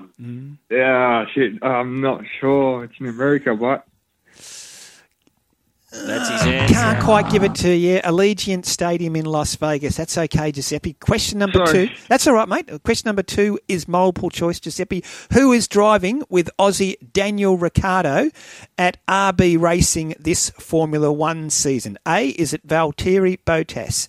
B, Yuki Tsunoda? C, Alex Albon? C? Unfortunately, it's B, Yuki Tsunoda. Now, question number 3, Giuseppe, is also multiple choice. What is the personal best jump for Australia's Olympic silver medalist high jumper, Nikki Olaslagers? And then she just won gold at the World Indoors over the weekend. So her best jump, is it A, 2.03 metres, B, 1.97 metres, C, 2.04 metres? I think C. Unfortunately, just missed, Giuseppe. It's 2.03 metres. But stay in the line, Giuseppe. Over to Breenie. Okay, Mitch, how are you? Oh, good morning, Breenie. How are we going? Good, mate. You only got to get one of these 3 right, and we're home and host. Best of luck, Mitch. Okay, here we go. Question 1. Name the 4 teams playing in today's NRL doubleheader in Vegas. Manly, Brisbane, South Roosters. That's all she wrote. That's all she wrote. Congratulations. Hey, Mitch. I feel like Darwin Nunez. Good on you, mate. Mitch, who's your team?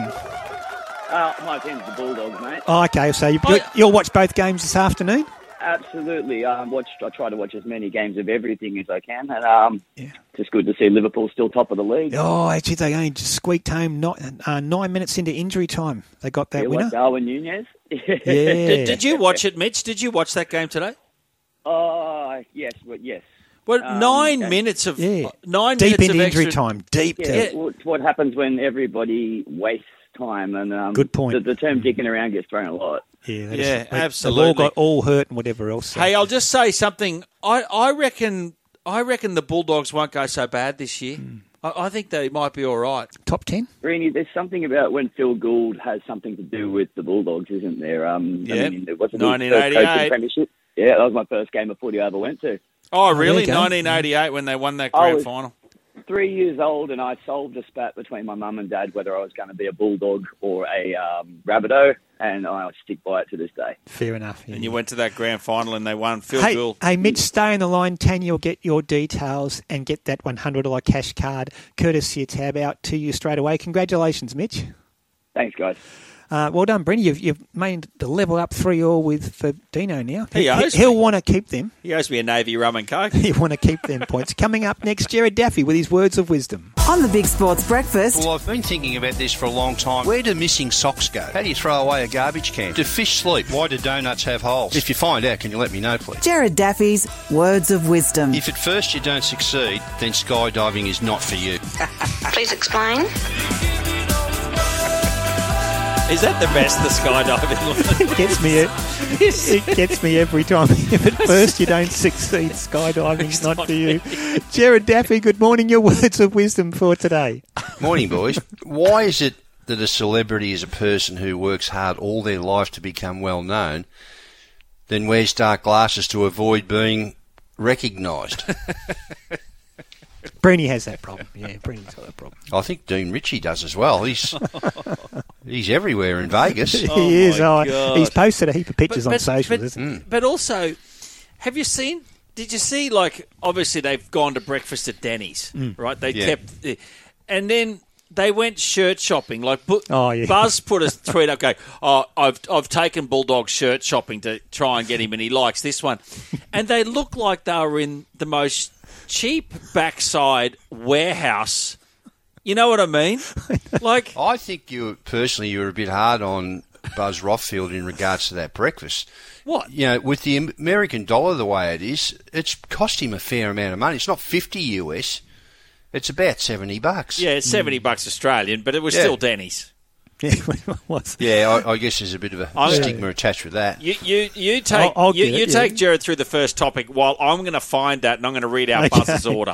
Hey, Jared, well, let's go straight to it. These two games in Las Vegas this afternoon. 1:30 p.m. game to kick off the NRL season. Manly versus South Sydney. 3:30 Roosters and Broncos.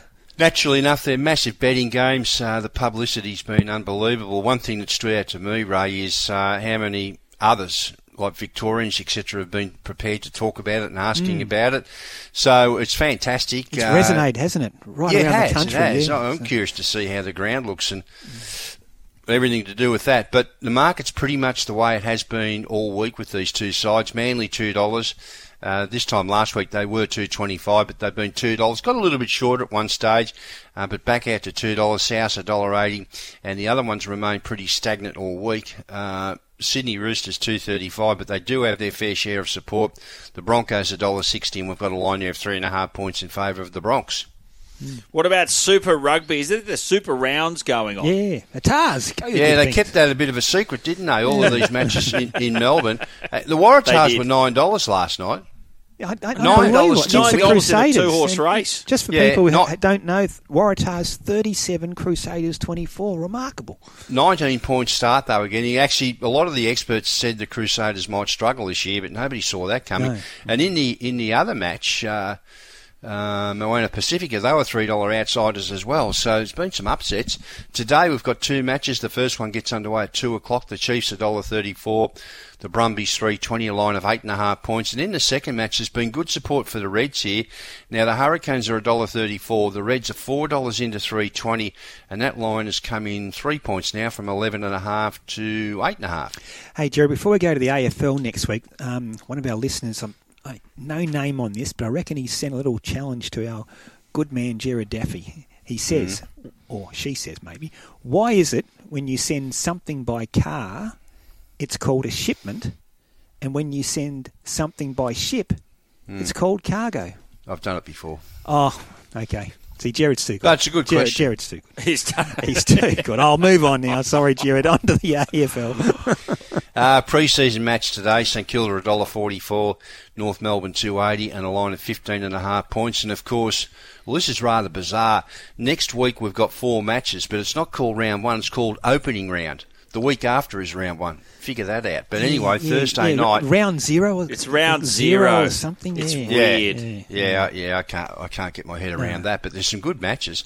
Swans have got a few injuries now, and we've had this market up for a while. They're $1.77, open to $1.55. Melbourne at $2.05.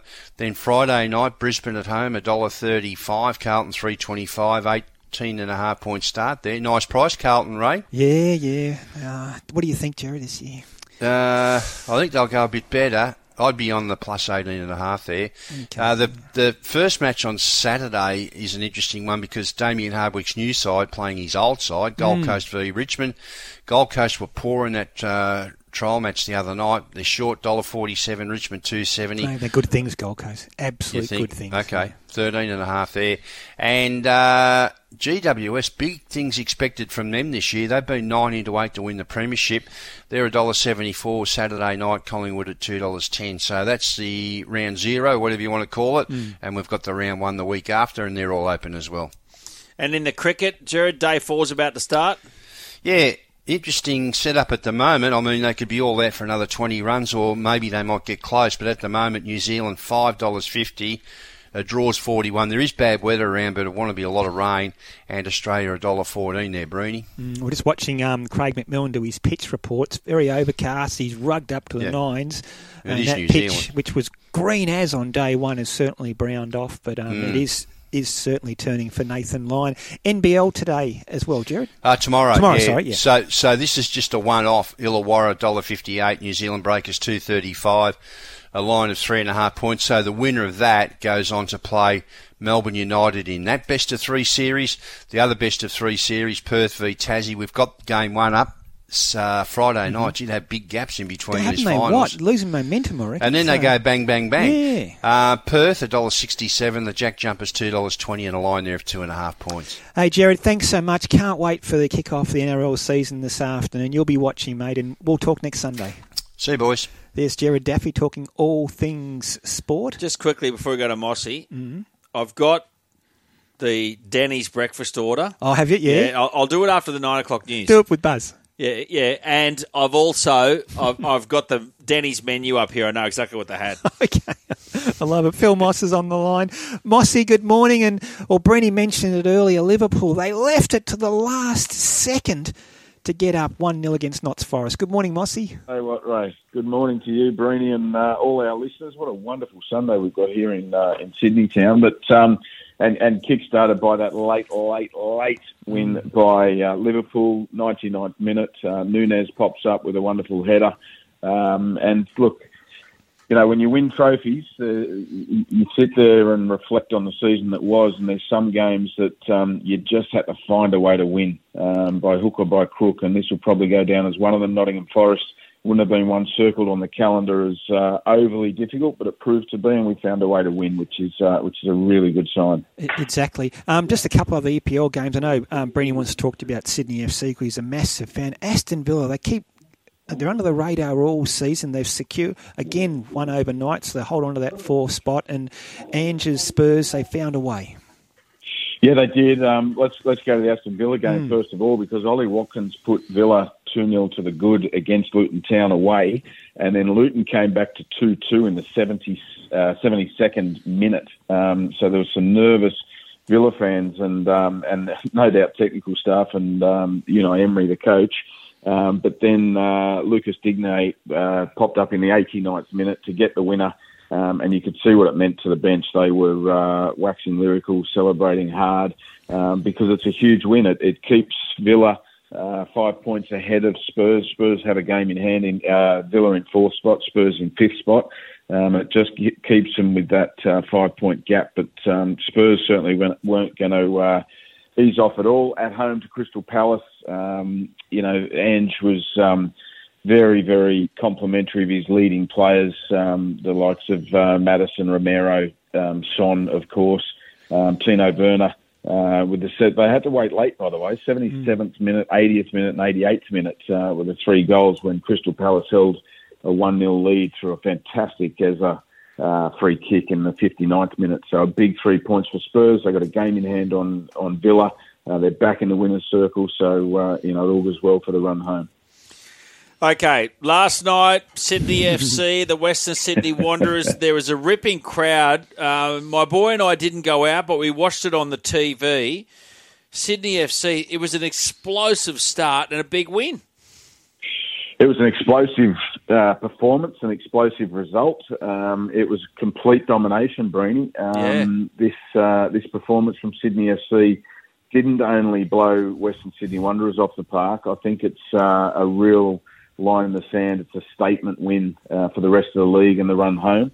And Ufuk Talay, you can see his fingerprints all over this team. There's been some credit for David Zadrilic, of course, the assistant coach as well, who spent time at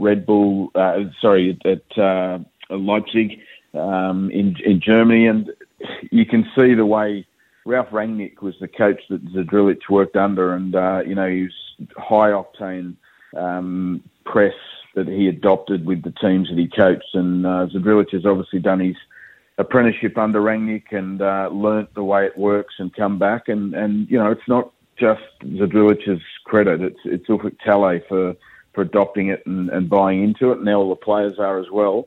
I was a little surprised with a few of the comments from Marco Rudan at full time, giving Zadrilic, a lot of credit from an opposition coach to give the opposition assistant coach the credit. I thought it was a bit interesting, but and the other interesting part for me, with Rudan back on the bench, no sight of Milos Ninkovic from a Western Sydney point of view. If there's one person who knows what the Sydney Derby is all about, it is Milos Ninkovic. He's crossed the Great Divide, of course, from Sydney to Western Sydney. He was on the bench and unused substitute, so I wonder if he might have been carrying something or not. But it was Sydney's sky blue night, and they completely dominated this one, and it's ominous for the run home. Good call. Speaking of derbies, the F3 Derby was on yesterday, but Central Coast Mariners, they had to work hard to get over the top of Newcastle.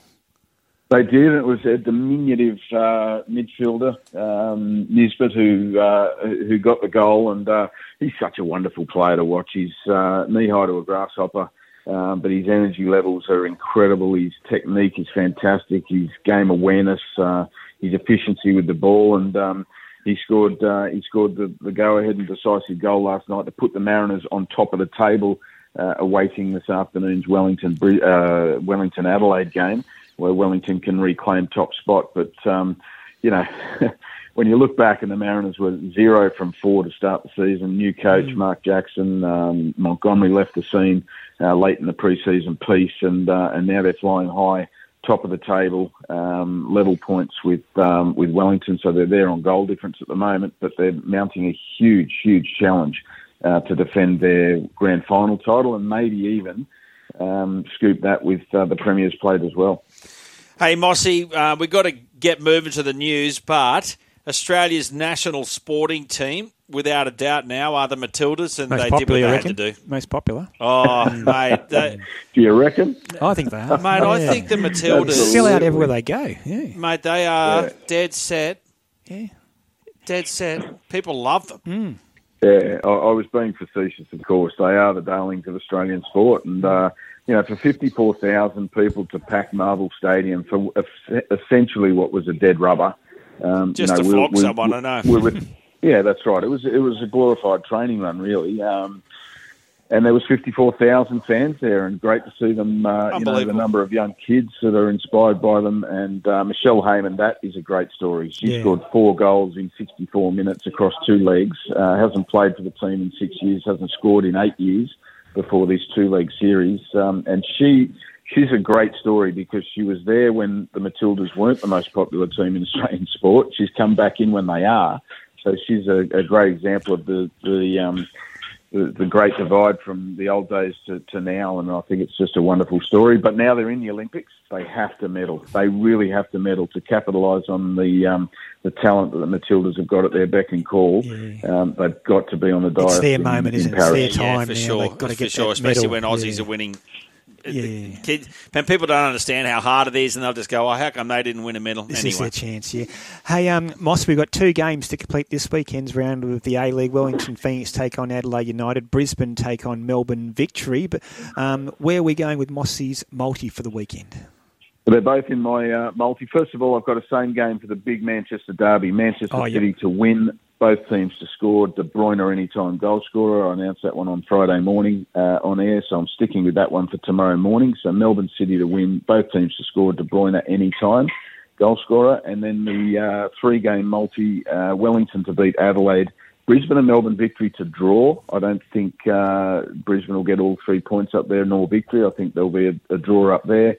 And, of course, that Manchester City to beat Man U as the 3rd leg. So Wellington into a draw in Brisbane, into Manchester City to beat Manchester United. Hey, terrific, Mossy. Hey, Rangers suffered a shock loss at home overnight, 2-1 against Motherwell. So it opens the door for Celtic. They play Hearts tonight. If Celtic win, they go back on top. So Rangers, should have clinched that one, but that's the way sport goes. Mossy, appreciate your time as always on a Sunday morning. We'll talk next week. Good on you guys. Have a great day. A little bit of magic. How good is that? He's done a blinding time. What a way to bring up 100. A cracking try. Make room on the mountaintop. You could hear a tin shot. On Sky Sports Radio and Radio Tab, the Big Sports Breakfast Weekend.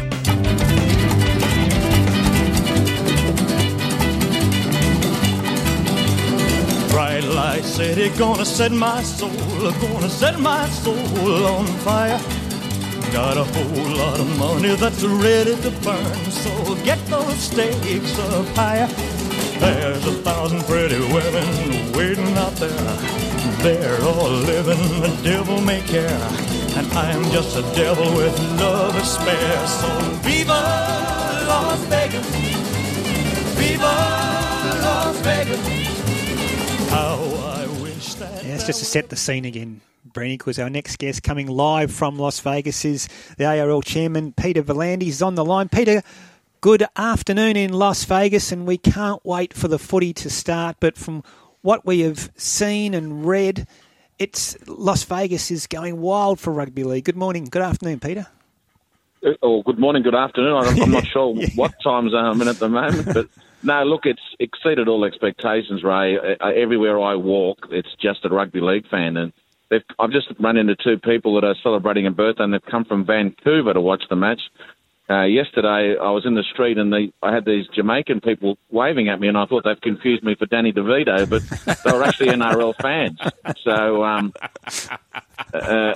and then right behind them, they had 50 French people that were also here, in a tour, and so they've come from all around the world. But there's 14,000 Australians, and I think I've run into every single one of them. Yeah, good. Yeah. Well, it's such a success, PVL. It's Neil Breen here. How are you, mate? Yeah, Neil. Good, thanks, Neil. Mate, Las Vegas tourism might start paying you to bring games there. Well, they have paid us to bring this one too. So I think when we first came here, they knew nothing or little about us, and they just thought we were fly-by-nighters. I think that we've certainly got their attention now, put it that way, and I think we'll do a much better deal next time. We negotiate with them on a rights fee. Peter, is it right that 45,000 tickets have been sold now, and with the walk-up supposedly at another 5, you could get 50,000 today? Look, we're hopeful of that. Unfortunately, the weather's turned on us here. It's very windy and the airport's shut, so there's going to be a few people that are going to be disappointed that we're coming in late because the wind is extraordinary. It can blow you away and a little bit of rain, but that's the beauty of Allegiant Stadium. It's a closed roof, so it's not going to be a problem once you get there, but it's getting there that's going to be the problem. It's very, very windy. There's something you've been really hot on, PVL, and that is stadiums, infrastructure. When you go there and you see Allegiant Stadium, here we've rebuilt Allianz. It's fantastic, but there's no roof. Everyone's still bluing about the old Olympic Stadium, what we should do there. In Queensland, they're in a state of flux over what to do about the Olympics and what to build. You go there and you see the state-of-the-art stuff. You've got to be in it to win it, don't you? Oh, absolutely. I think it's underrated how much you need suburban stadiums because they're an asset for the community. They bring the tribes together. You walk outside your front house and you can walk to the ground. That's how you're successful. And in every other country in the world, they've got those stadiums. Like this stadium here is just something to witness. It's magnificent. And people think, we've got to put it in education, put it in health. Of course you do. But you don't put 100% of the budget into those areas. You've got to put it into other infrastructure that attracts tourism dollars and has economic stimulus. And suburban stadiums pay for themselves. The CommBank at Parramatta, one of the best stadiums, has already paid for itself. So it's not as though it's costing the taxpayers a lot of money to have this infrastructure. We need to have venues, not just sporting venues, other things in Sydney that can pay for themselves.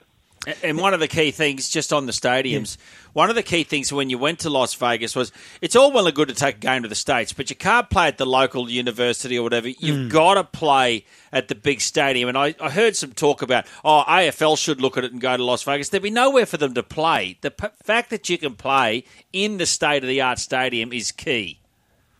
Absolutely. I don't know what AFL is, but the stadium might be too small for them, I think. That's a beauty of that. So, look, I think that we're going to open the door for a lot of sports to come over to Vegas in some way or fashion because it really does lift your profile immensely. And the amount of coverage we have here locally and in America has been extraordinary. Sorry, Pal, I was going to ask about the coverage that it's receiving in the American press because back home it's getting saturation coverage. It's extraordinary. But is there cut through with the American media? Yes, there is. We've been on the local breakfast shows here in Vegas, and our game tonight is on Fox 1, one of the biggest sporting channels in the US. So, we've been given every opportunity. We've been in the New York Post. The Russell Crowe video on explaining the rules has been an enormous success, over 1 million views all around the world.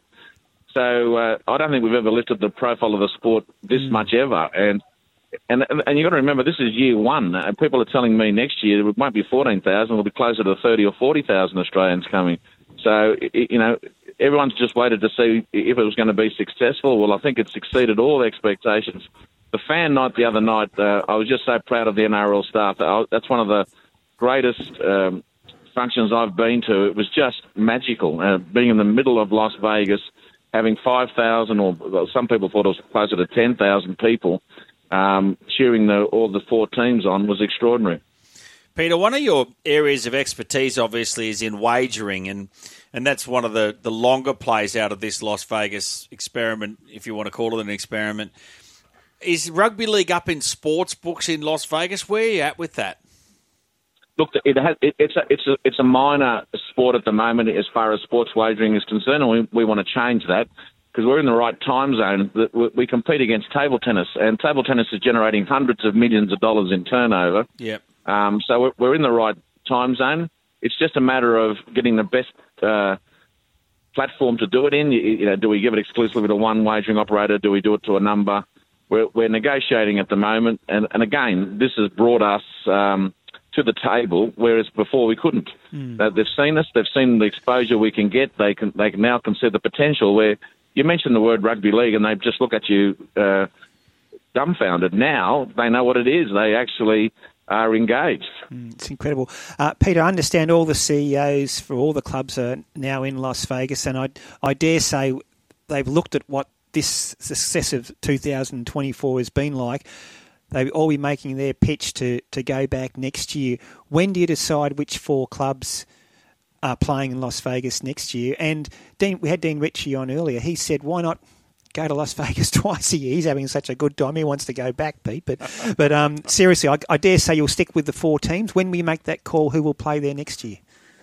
Look, we want to make it early because people really need as much notice as possible to make their arrangements. So I said to our CEO, Andrew Abdo, that we need to make a decision very quickly. And look, the clubs that are here now have already requested they come back, so it makes it a bit difficult. But who knows? We might have a three-header instead of a two-header. We'll just see the results of this, the financial impact of it, and then we'll make the decisions. But we will certainly be making them very, very early, so our fans have got plenty of time to make their arrangements. And so, just your gut feel and expectation for the day, Peter. Obviously, you're on the ground there. You've seen all the hype. The weather's a factor. What do you actually think is going to happen today? Look, I'm not really sure, Neil, to be honest. It's like you're expecting a baby. You just don't know what's going to happen. I'm always positive. I just hope everything goes right. I'll just be glad when it's all over tomorrow and we've had no incidents and no problems. And then it's a success for me. But the next 24 hours will be telling for us here in Las Vegas. Who's coming today, Peter, in terms of celebrity? I think I heard you interviewed on one of the TV channels and you said there are American politicians likely to come, movie stars. I think Hugh Jackman's likely to be there, etc. Can you give us a quick précis of who's expected to be at the ground today? Look, we've got some very important US politicians. One is probably one of the closest friends of the president, and he's going to be there. And he actually gave us a talk yesterday about American politics, and he was absorbing, listening to what is happening over here. And he's been given special projects by the so he'll be there. We had the ex-chief of staff of Donald Trump also yesterday. There's a number of celebrities that are coming. We've got some very big media executives, not only from Australia but from worldwide. And then there's all these actors and actresses. But I think, unfortunately, Hugh Jackman has been... he was here yesterday, but I think he has had to make an emergency situation back to New York, so I'm not sure if he's coming tonight. Oh, that'd be a bit disappointing. The Seagulls... He'll miss it. He's their number one man. He might think they're going to lose. I don't know. So he might want to be around when if they get beat by South. Yeah. Exactly. Peter, you're just saying you'll get back home and you'll crunch the numbers, etc., to see. Obviously, it's a huge investment for the NRL in the season opener over there in Las Vegas. what is a pass mark, and what do you say, right, this is a success, we can build on whatever happens today and the last week or so? Well, for us, it hasn't been that expensive. We spent a fair bit of money just launching the season. So as far as expense is concerned, it's well under what people are expecting, because we've generated some revenue from the sale of tickets to the ground and the match. We've got sponsorships from a number of organisations. Plus, we've got the Las Vegas Tourist Bureau. So. But for me, the result will be how many new subscriptions we get to watch NRL in America, and if we can finalise a deal with the wagering operator. And then, look, I've never expected it was going to knock the house down in year one. In these sort of things, you've got to do it over a 3 to 4 to 5 year period. I think by year 5, this will be a massive event, and you'll be getting 30,000, 40,000 Australians coming to it, and hopefully we're going to get a few million viewers in America, and there's 340 million people in America. So even if we just got 1% of that, that would be more subscribers than we have in Australia.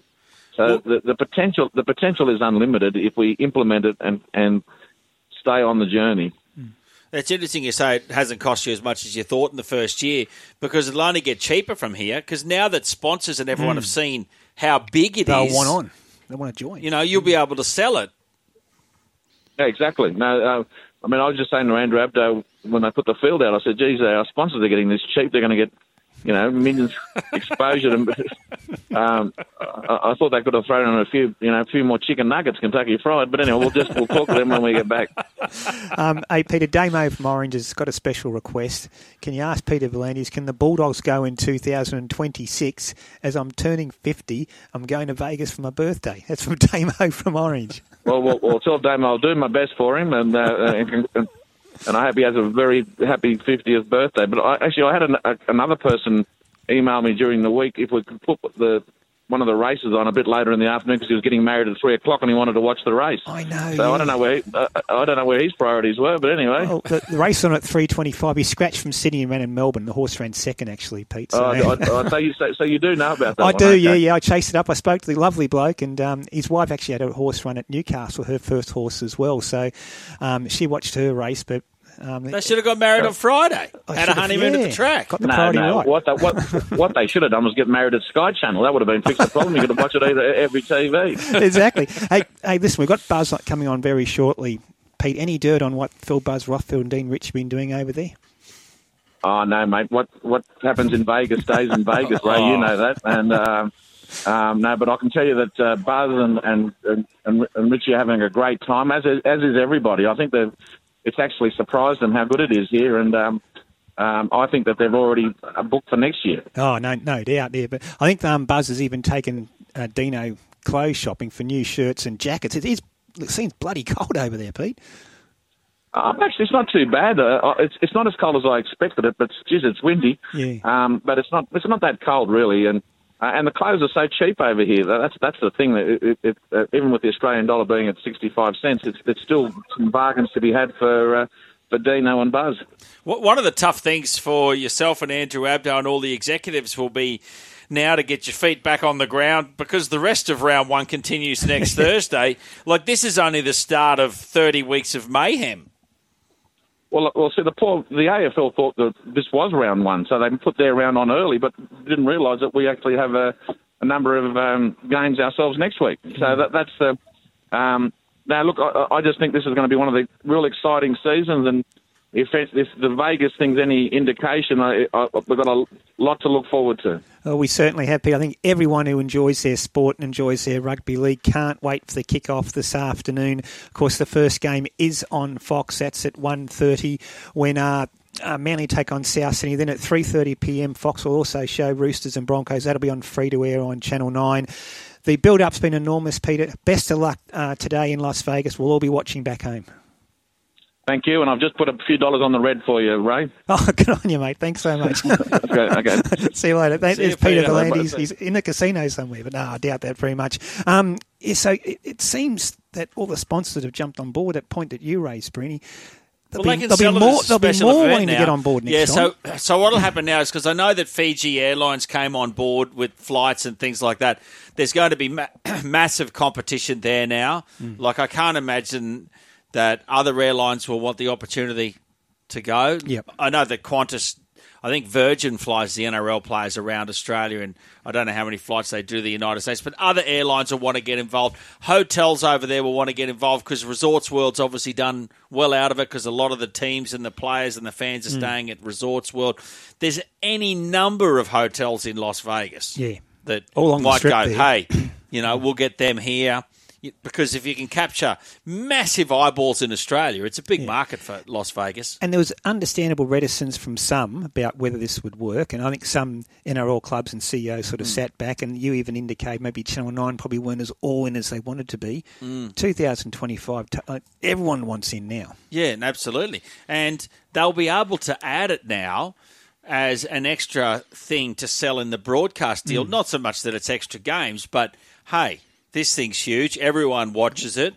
And obviously, Fox League has done well by getting the 2 games, and Channel 9's kind of only got the 1 game. They'll say, okay, well, there's a premium on the 2 games in Las Vegas that you have to pay in a broadcast deal. This is what Peter V'landys, his whole shtick across both sports that he runs has been. Big event-based stimulus for racing, which is where the Everest and all those things came out of, and now in rugby league. We've got these assets to sell, but we can just roll from Saturday to Saturday with the same pattern and the same program in racing that we have forever, and we'll just put one foot in front of the other. And in rugby league, we can just have round 1 and round 2, and we can just do this, and then we get to the finals, and we have Origin in the middle, or we can add. You've got to add, and the only way to get more revenue is to add. Got to try things. If it doesn't work, so be it. Some If it things works, don't fantastic. work. Some things don't work in life, but other things work spectacularly. This looks like it's going to be And spectacular. if you can put the Las Vegas thing on for no cost, and you get sponsors and everyone to meet all the costs, it's a no-brainer. The fact that they got Las Vegas Tourism to fork out money in year 1 is mind-blowing. And Fox 1 is it over there? Fox 1 is showing the game live. Fox 1 is in showing, prime time. and that's obviously because Peter V'landys and the NRL's worked hard at establishing a relationship with Lachlan Murdoch, who came to Australia in the early 90s. He went to the Courier Mail in Brisbane. He fell in love with the Broncos as a young man. News Corporation are the majority shareholders of the Brisbane Broncos, which is a publicly listed company, which basically means Lachlan's the number 1 guy in that operation because he's the worldwide chairman. That's a head start, isn't it? And what you'll find is it's competitive. So News Corp is happy to build that relationship with Rugby League with a view to future rights, what they want to do with buying the free-to-wear or buying the this. And Peter V'landys' job in Rugby League is to create competition for the television rights. Yep, 100%. Which is why they need an 18th team, so they've got 9 rounds to sell, 9 matches to sell. And he's talking 20 teams now. Talking 20. I'm a bit worried about 20 just for player depth, but anyway. Just a quick update before we go to a break. The day 4 is underway in New Zealand. New Zealand are 3 for 126, Revenge of 59, Mitchell 24. So Australia looking to get that breakthrough. Listening to Breen and Ray on the Big Sports Breakfast Weekend. On the Big Sports Breakfast Weekend, a sports update with Tanya Thomas. And as just mentioned, it's the first session of day 4 of the first cricket test between Australia and New Zealand in Wellington. The Black Caps 4 for 126. They're chasing a target of 369 for the victory. Just a few hours away now till the start of the 2024 NRL season. Manly versus Brisbane at 1:30. Souths play the Roosters at 3:30, and that's AED time. And in case you have been living under a rock, the doubleheader is at Allegiant Stadium in Las Vegas, around 45,000 expected. A few challenges ahead for the teams. The field is 5 metres narrower and 6 metres shorter than a normal rugby league field. The ball is smaller, heavier and fatter. 8-year-old Think It Over proved he is still one of the nation's best racehorses when he held off the favourite, Fangirl, to win Sydney's first Group 1 race of the year, the Very Elegant Stakes at Royal Randwick yesterday. The other Group 1 on the Randwick program, the Surround Stakes, was won by the Waterhouse Bot-trained Tropical Squall. It was a big day for the stable when their unbeaten 2-year-old Storm Boy led all the way to win the Skyline Stakes, confirming his favouritism for the Golden Slipper in 3 weeks' time. At Flemington, Southport Tycoon, trained by Kieran Maher and ridden by Jamie Carr, won the Australian Guineas. And Miracle Mile qualifiers last night at Tabcorp Park, Menangle. Speak the Truth won the Group 2 Cordina Sprint, thus earning a spot. Spirit of St. Louis finished second to also go through. And in the Group 1 Chariots of Fire, Frankie Ferocious and Sooner the Better went 1-2, and they are both also through to the Miracle Mile. A huge upset in Super Rugby Pacific last night when the Waratahs beat the Crusaders 37-24 in the Super Round at Amy Park. It's the first time in 10 years the defending champs have lost their first 2 games of a season. Coach Rob Penny said it is a big learning curve for his squad. In the other match, a tight one, Moana Pacifica 39 beat Fijian Drua 36. Sydney FC won the Sydney Derby in A-League Men's at Combank Stadium last night. The Sky Blues defeated Western Sydney 4-1 to go to 5th on the ladder, while the Wanderers are in 6th. Central Coast 1 beat Newcastle 0. The Mariners are on top of the table. Western United 1 beat Perth 0. Alex de Minaur plays Casper Ruud this afternoon in the final of the Mexican Tennis Open. The Aussie is the defending champ. While at the Dubai Championships final this morning, Hugo Humbert beat Alexander Bublik in straight sets. The World Athletics Championships is on this morning in Glasgow, and Aussie Jessica Hull ran an area record to finish 4th in the final of the 3,000 metres, while Olympic silver medalist Nicola Olaslagers won gold in the women's high jump yesterday morning, jumping 1.99 metre. She became the 5th Australian woman to win a world indoor title alongside Sally Pearson, Melinda Gainsford-Taylor, Tamsin Lewis and Kerry Saxby. Max Verstappen has taken out the first Formula One Grand Prix of the year in Bahrain. The world champ went into the race the clear favourite and won by 22 seconds. Teammate Sergio Perez was second and Carlos Sainz was third. Of the Aussies, Oscar Piastri finished 8th, Daniel Ricciardo 13th. The race is a Saturday race, as will be next weekend's Saudi Arabia Grand Prix because of the Islamic holy month of Ramadan. Aussie Hannah Green is 8 under. She's 2 off the lead in outright second heading into today's final round of the Women's World Golf Championships in Singapore. Fellow Aussie Grace Kim is 6 off the lead in a tie for 12th. Japan's Aoki Furua leads at 10 under. And in English Premier League overnight, Brentford and Chelsea 2-2, Everton 1, West Ham 3, Fulham 3, Brighton 0, Newcastle 3-0 over Wolves, Not Forest 0, Liverpool 1, Tottenham 3, Crystal Palace 1, Luton 2, Aston Villa 3. So during the week, there was a great lift out in the Telegraph with 18 experts giving their tips of going ahead. And out of the 18, 10 have picked Penrith to win the premiership. Really? The next best was 3, the Broncos, also 3 for the Roosters and 2 for the Rabbitohs. So there's your top 4, okay. Penrith, Broncos, Roosters and Rabbitohs. Of the Wooden Spoon, 9 have picked the Dragons. 8 the West Tigers. And Travis Main from the Courier Mail, Neil, picked the Raiders.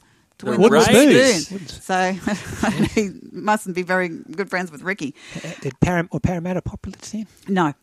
Nathan, make the 8 at least? No. Only 6 of the 18 have Parramatta making the top 8. Parramatta making you the 8. You don't either, Neil. You don't have them. No, I don't have them. I don't have them in the 8. If Brown and Moses stay fit, they're the best. You could argue almost the best 7-6 combo in the comp. 2 years ago, they made the grand final. They beat Penrith for fun. I know, but last year was just... Actually, last year, to be honest, with Parramatta, 2 things cost them dearly. Dylan Brown and the whole drama with what went on at the Golden Chief Hotel, and then silly Madison...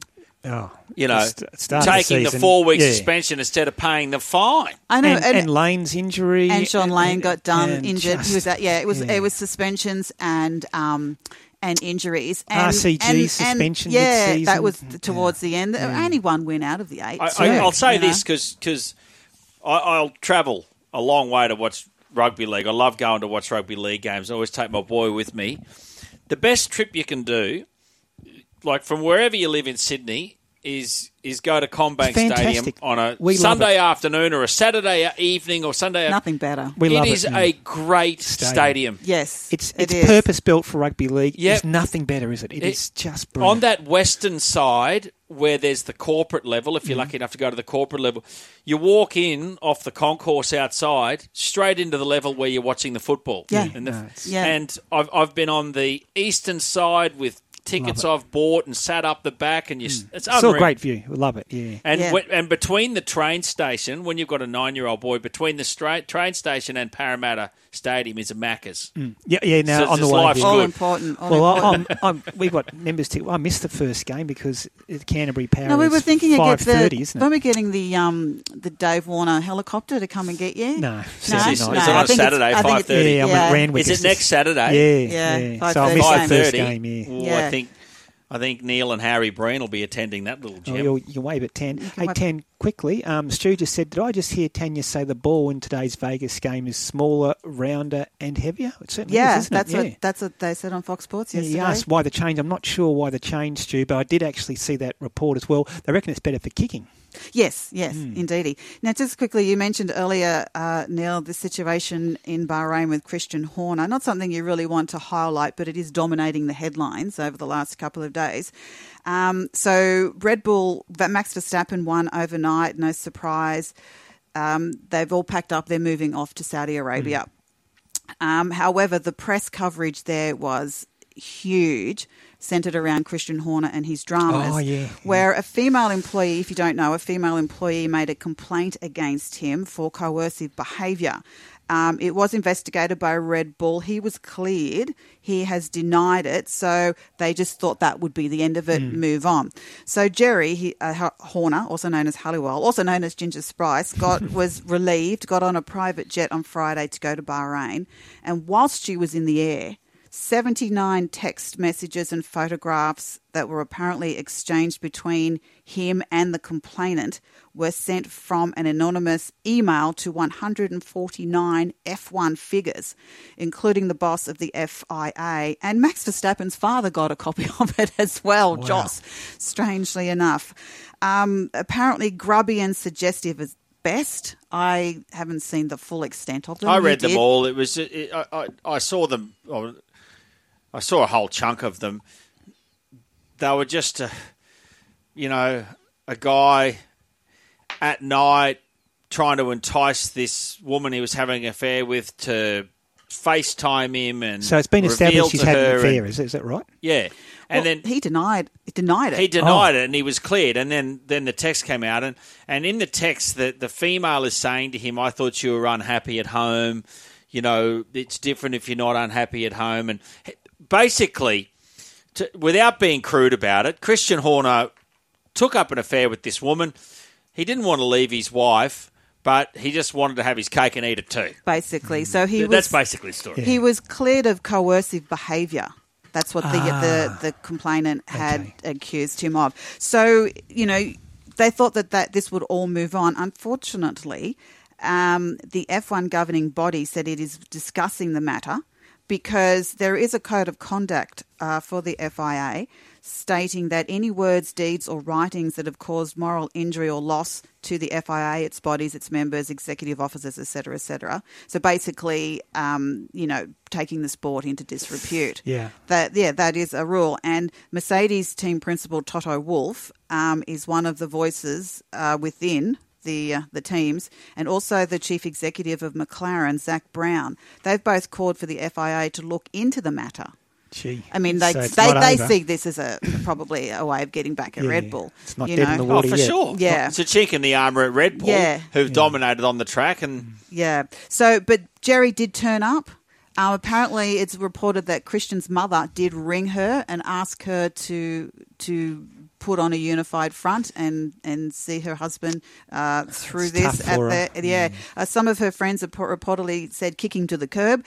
So she was she's in the air, and then she thinks everything's Poor fine thing. and cleared, and so they walked hand in hand, a unified front down the straight. She didn't look happy. He kissed her at one stage, gave her a quick kiss.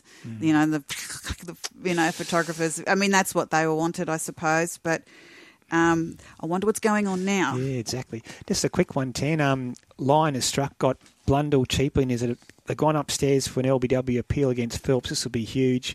New Zealand currently 5 for 128. He's walking. I think he's out. 6 for 128. So Australia Lion is doing the right thing. Quick one here. Nathan Lyon top scored in the innings 41. Yeah. It's spin bowler.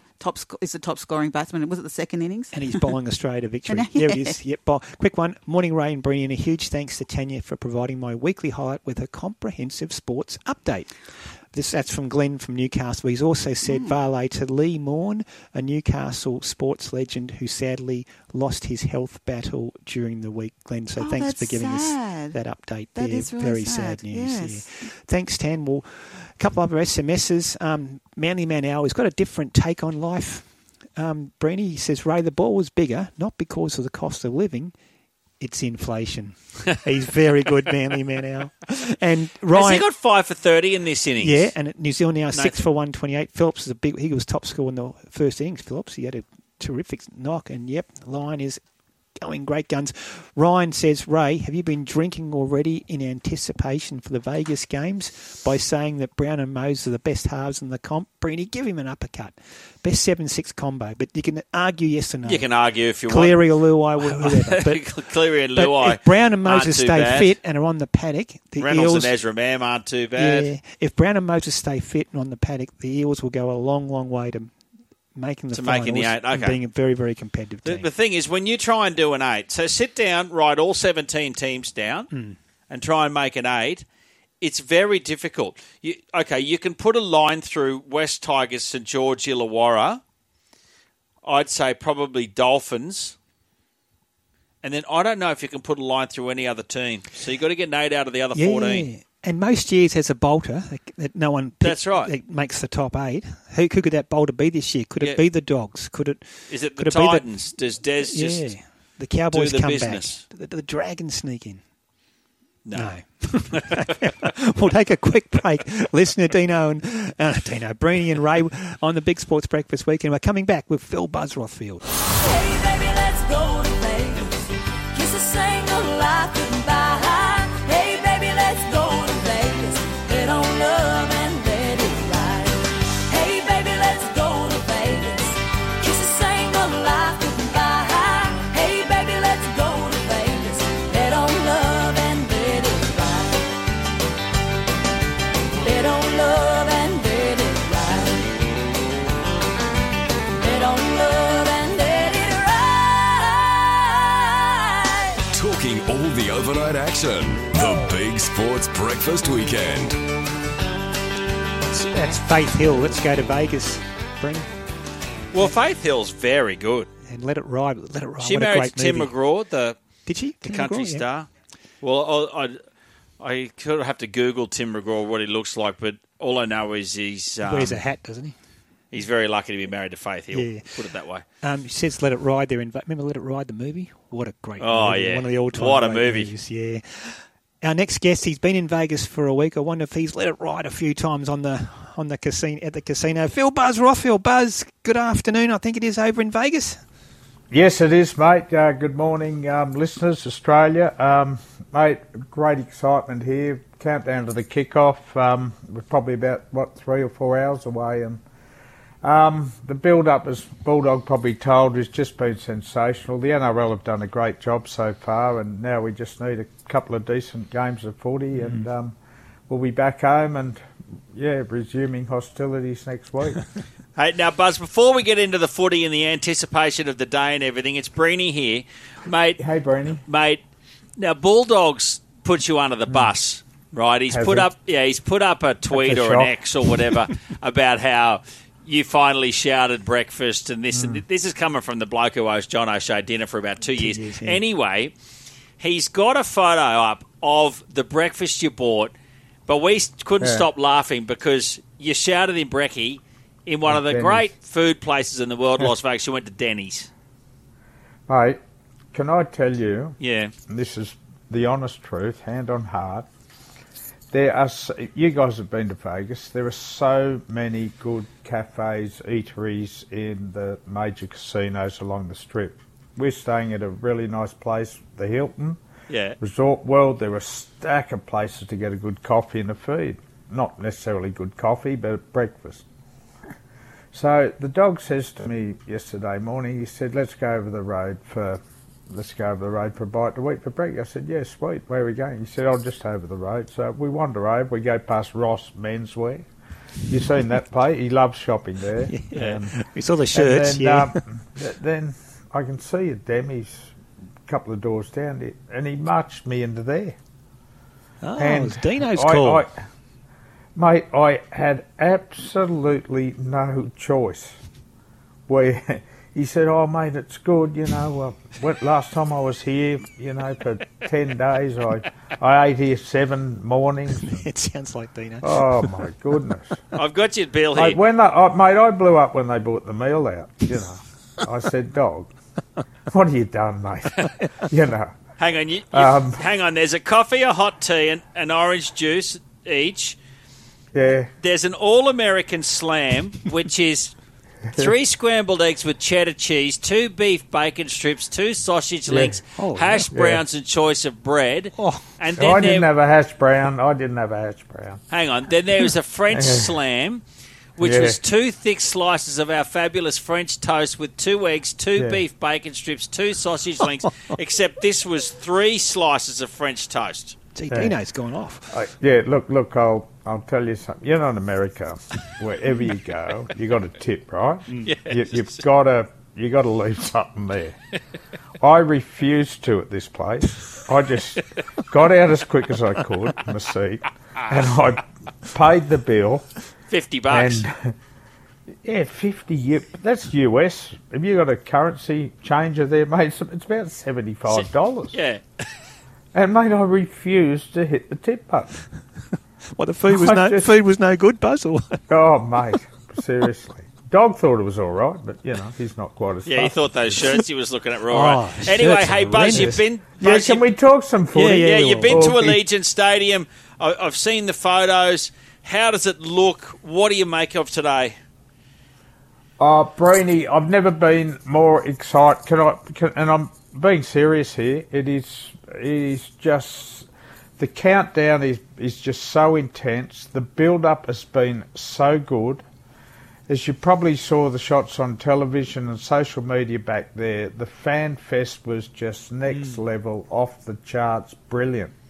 It really was, and to see so many fans in the street, this is going to get bigger, bigger, bigger, and I think Peter V'landys is right. In about 5 years' time, it'll be part of the NRL calendar forever.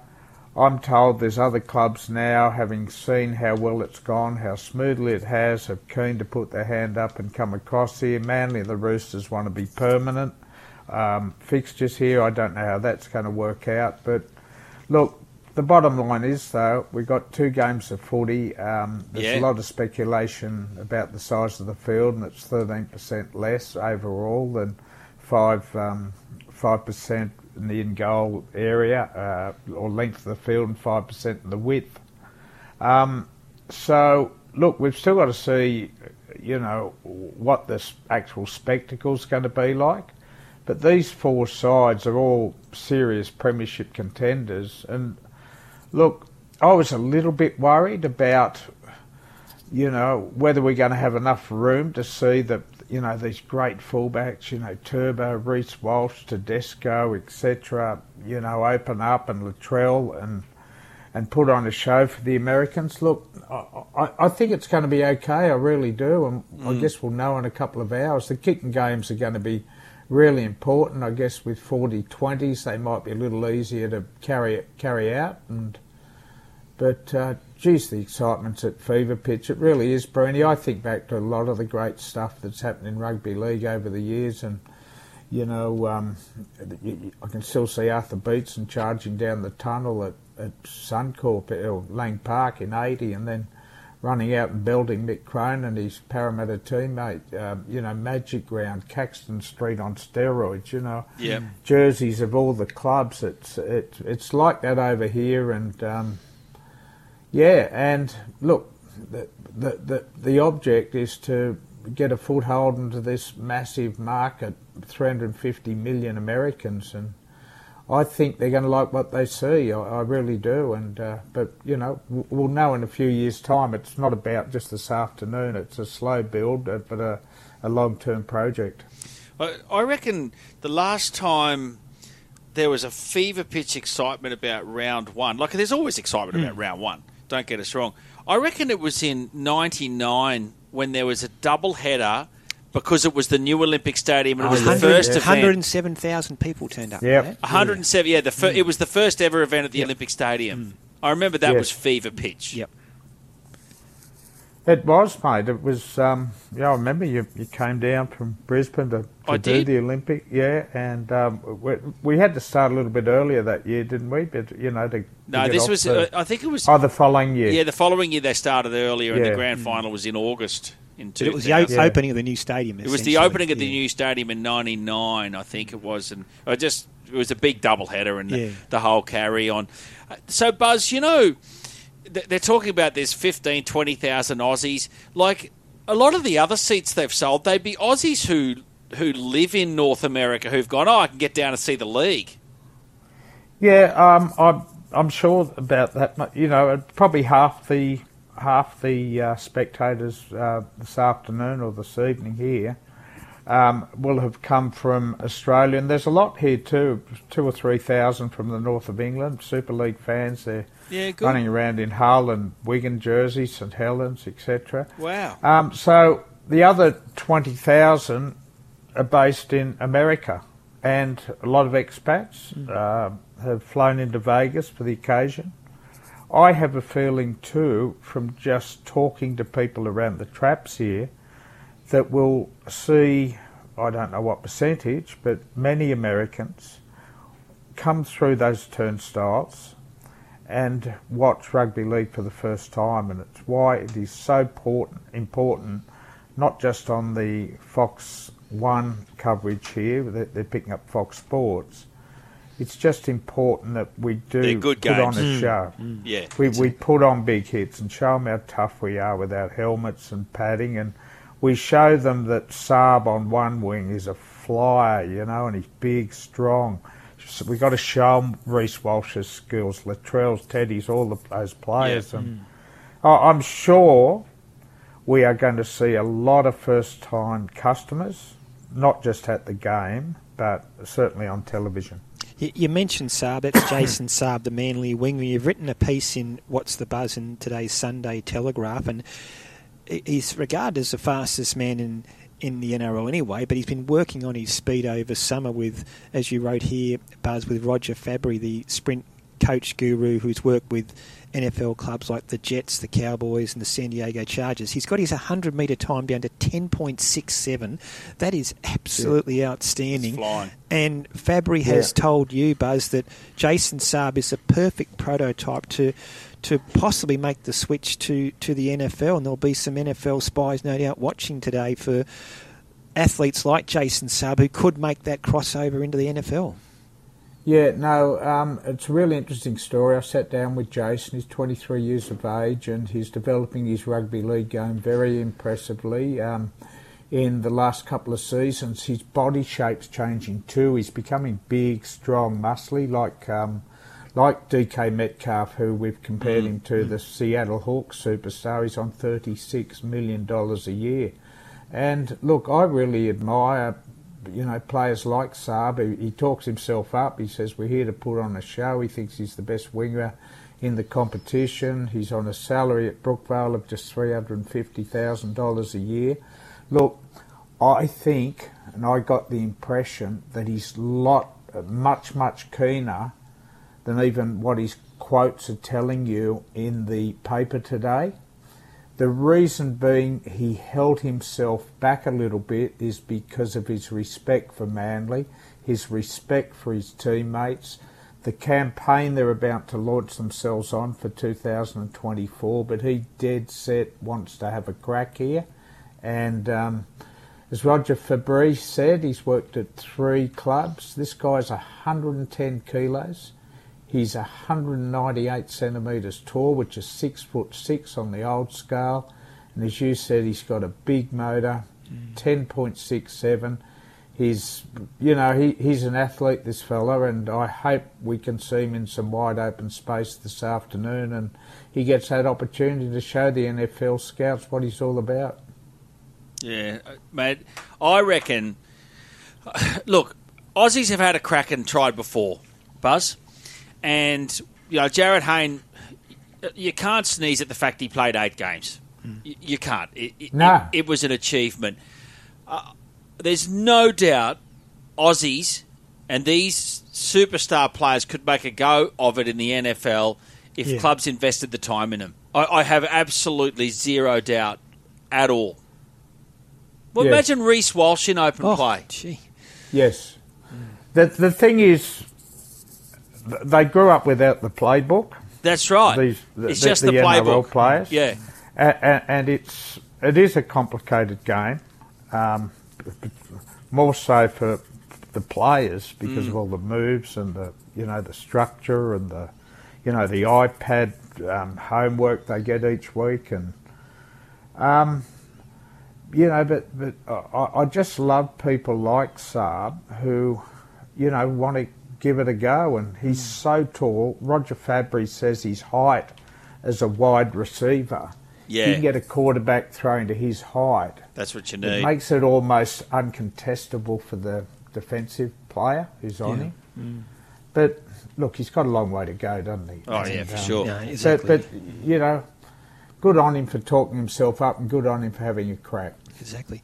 Hey, Buzz, we were talking to Peter Volandis earlier. Now, no doubt a lot of clubs probably sat back and watched with interest how this year went, and now they want to be involved. I know there's talk of Penrith Panthers going over to Las Vegas next year, and you've written in your column New Zealand Warriors are also tipped to be another of those clubs. Yes. Peter even hinted there could even be as many as 3 games, or possibly 6 teams.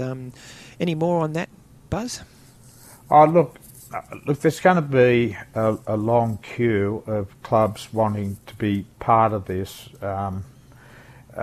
providing this afternoon goes okay. And look, Manly and the Roosters have already said they want to be a permanent fixture here. But as much as I love them wanting to be part of the show each year, I think it's only fair that it is shared around the other clubs and that all 17 and in the future 18 get an opportunity to play on this stage. And not only 4 teams each year, but they are very, very close to deciding on bringing an NRLW game as well next year, which would be a situation where the 2 teams from the grand final would come across and make it a triple header. They'd play first, then you'd have the double header. I spoke to the great Jess Surgis, the New South Wales Gillaroos player at the Sydney Roosters. She's here, and I spoke to her yesterday, and she's really, really pumped about. Americans love female sport. They do. Yeah. It's on television in all the sports book areas. And so, look, whether it comes to 6 clubs, look, I don't know. Do you play it over 2 days? Yeah. Well, the other one, Buzz, I was going to ask you too. A couple of our listeners made mention of this. Why not have the World Club Challenge in Las Vegas as well? Yeah, why not? Just have it for 2 days. Yeah, 2 days. Have 4 games maybe, So. Yeah, look, there's no point just coming back in 12 months' time and thinking, is there anything we can do mid-year here? I don't know. It's probably, not feasible because of the travel, etc. But when we get home from this and when we do reviews of the whole project, we've got to, do we bring 6? Do we bring women? Do we bring Parramatta? Do we bring Cronulla? Just about every club. It's going to be interesting the first month of the comp, though, and if these teams have any negatives from being over here for so long, will everyone else be as keen to do it? So It's interesting, yeah. Hey, Buzz, just... Hey, Raymond, I've done my homework from last week. Fire away. Remember I was in strife about not having right. top 8 last year? What's your top 8, Buzz? Yeah. I've got Panthers on top, Roosters 2, Broncos 3, Manly 4. I'm really impressed about what they can do. Storm, Rabbitohs. Got to throw the Sharks in at 7. About to say we're the Sharkies, okay, yeah. Yeah, I've got them at 7. I've got the Dolphins at 8. Okay. Yeah. No Parramatta? No Parramatta, mate. No Warriors? No Warriors. But look, you can't pick them all. Correct. No. You add Farnsworth and you add Flegler to that Dolphins side from last year. Yep. And you can understand why I put them in. Who wins the premiership, Buzz? Penrith only because of Cleary.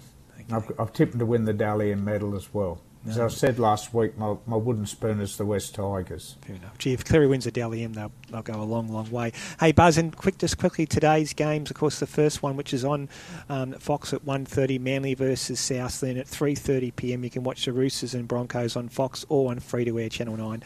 Who wins both games, Buzz? What I love about these two games of football is everyone can turn on their television. They can arrive at the ground knowing that both matches are more than likely to go down to the wire. They're very hard to pick. It's nearly even money take your pick, in my view, of both games. So I've got Manly beating South, only because Souths are weakened in the back 5 without Jack Whiten and Campbell Graham. And in the second game, I've got the Broncos winning. Superstar outfit. They showed in the grand final how that first 60 minutes how special they are, and I'm tipping that the Broncos can get the job done in the second game. Fantastic, Buzz. Enjoy today. We'll all be watching back home. It's been an extraordinary build-up. Can't wait for the footy, Buzz. Good on you, mate. I'm going to go and find Bulldog now and have words with him about. Go to a proper brekkie joint today. Mate, I have. You know who I went to breakfast with today? Who? Your mate, the Mole. Oh, Tony Adams. How about that? He can find a trip. He's just as bad as Bulldog. He left me with a bill too. Funny about. Tell him to stop taking selfies and putting them on Twitter. Oh, please. It'd be nice if he wrote a story instead of just taking selfies. He did some work, yeah. No. Hey, good on you, Buzz. Enjoy today, mate. Thanks for joining us. See you, boys. Bye. There's Phil Buzz Rothfield in Las Vegas. Coming up on Racing HQ with Grant Boyden, Graham White will preview today's Country Championships heat at Maruya. The meeting at Armidale, unfortunately, has been postponed due to the state of the track. On Radio Tab, stand by for Past the Post. The Big Sports Breakfast is back tomorrow morning at 5:30.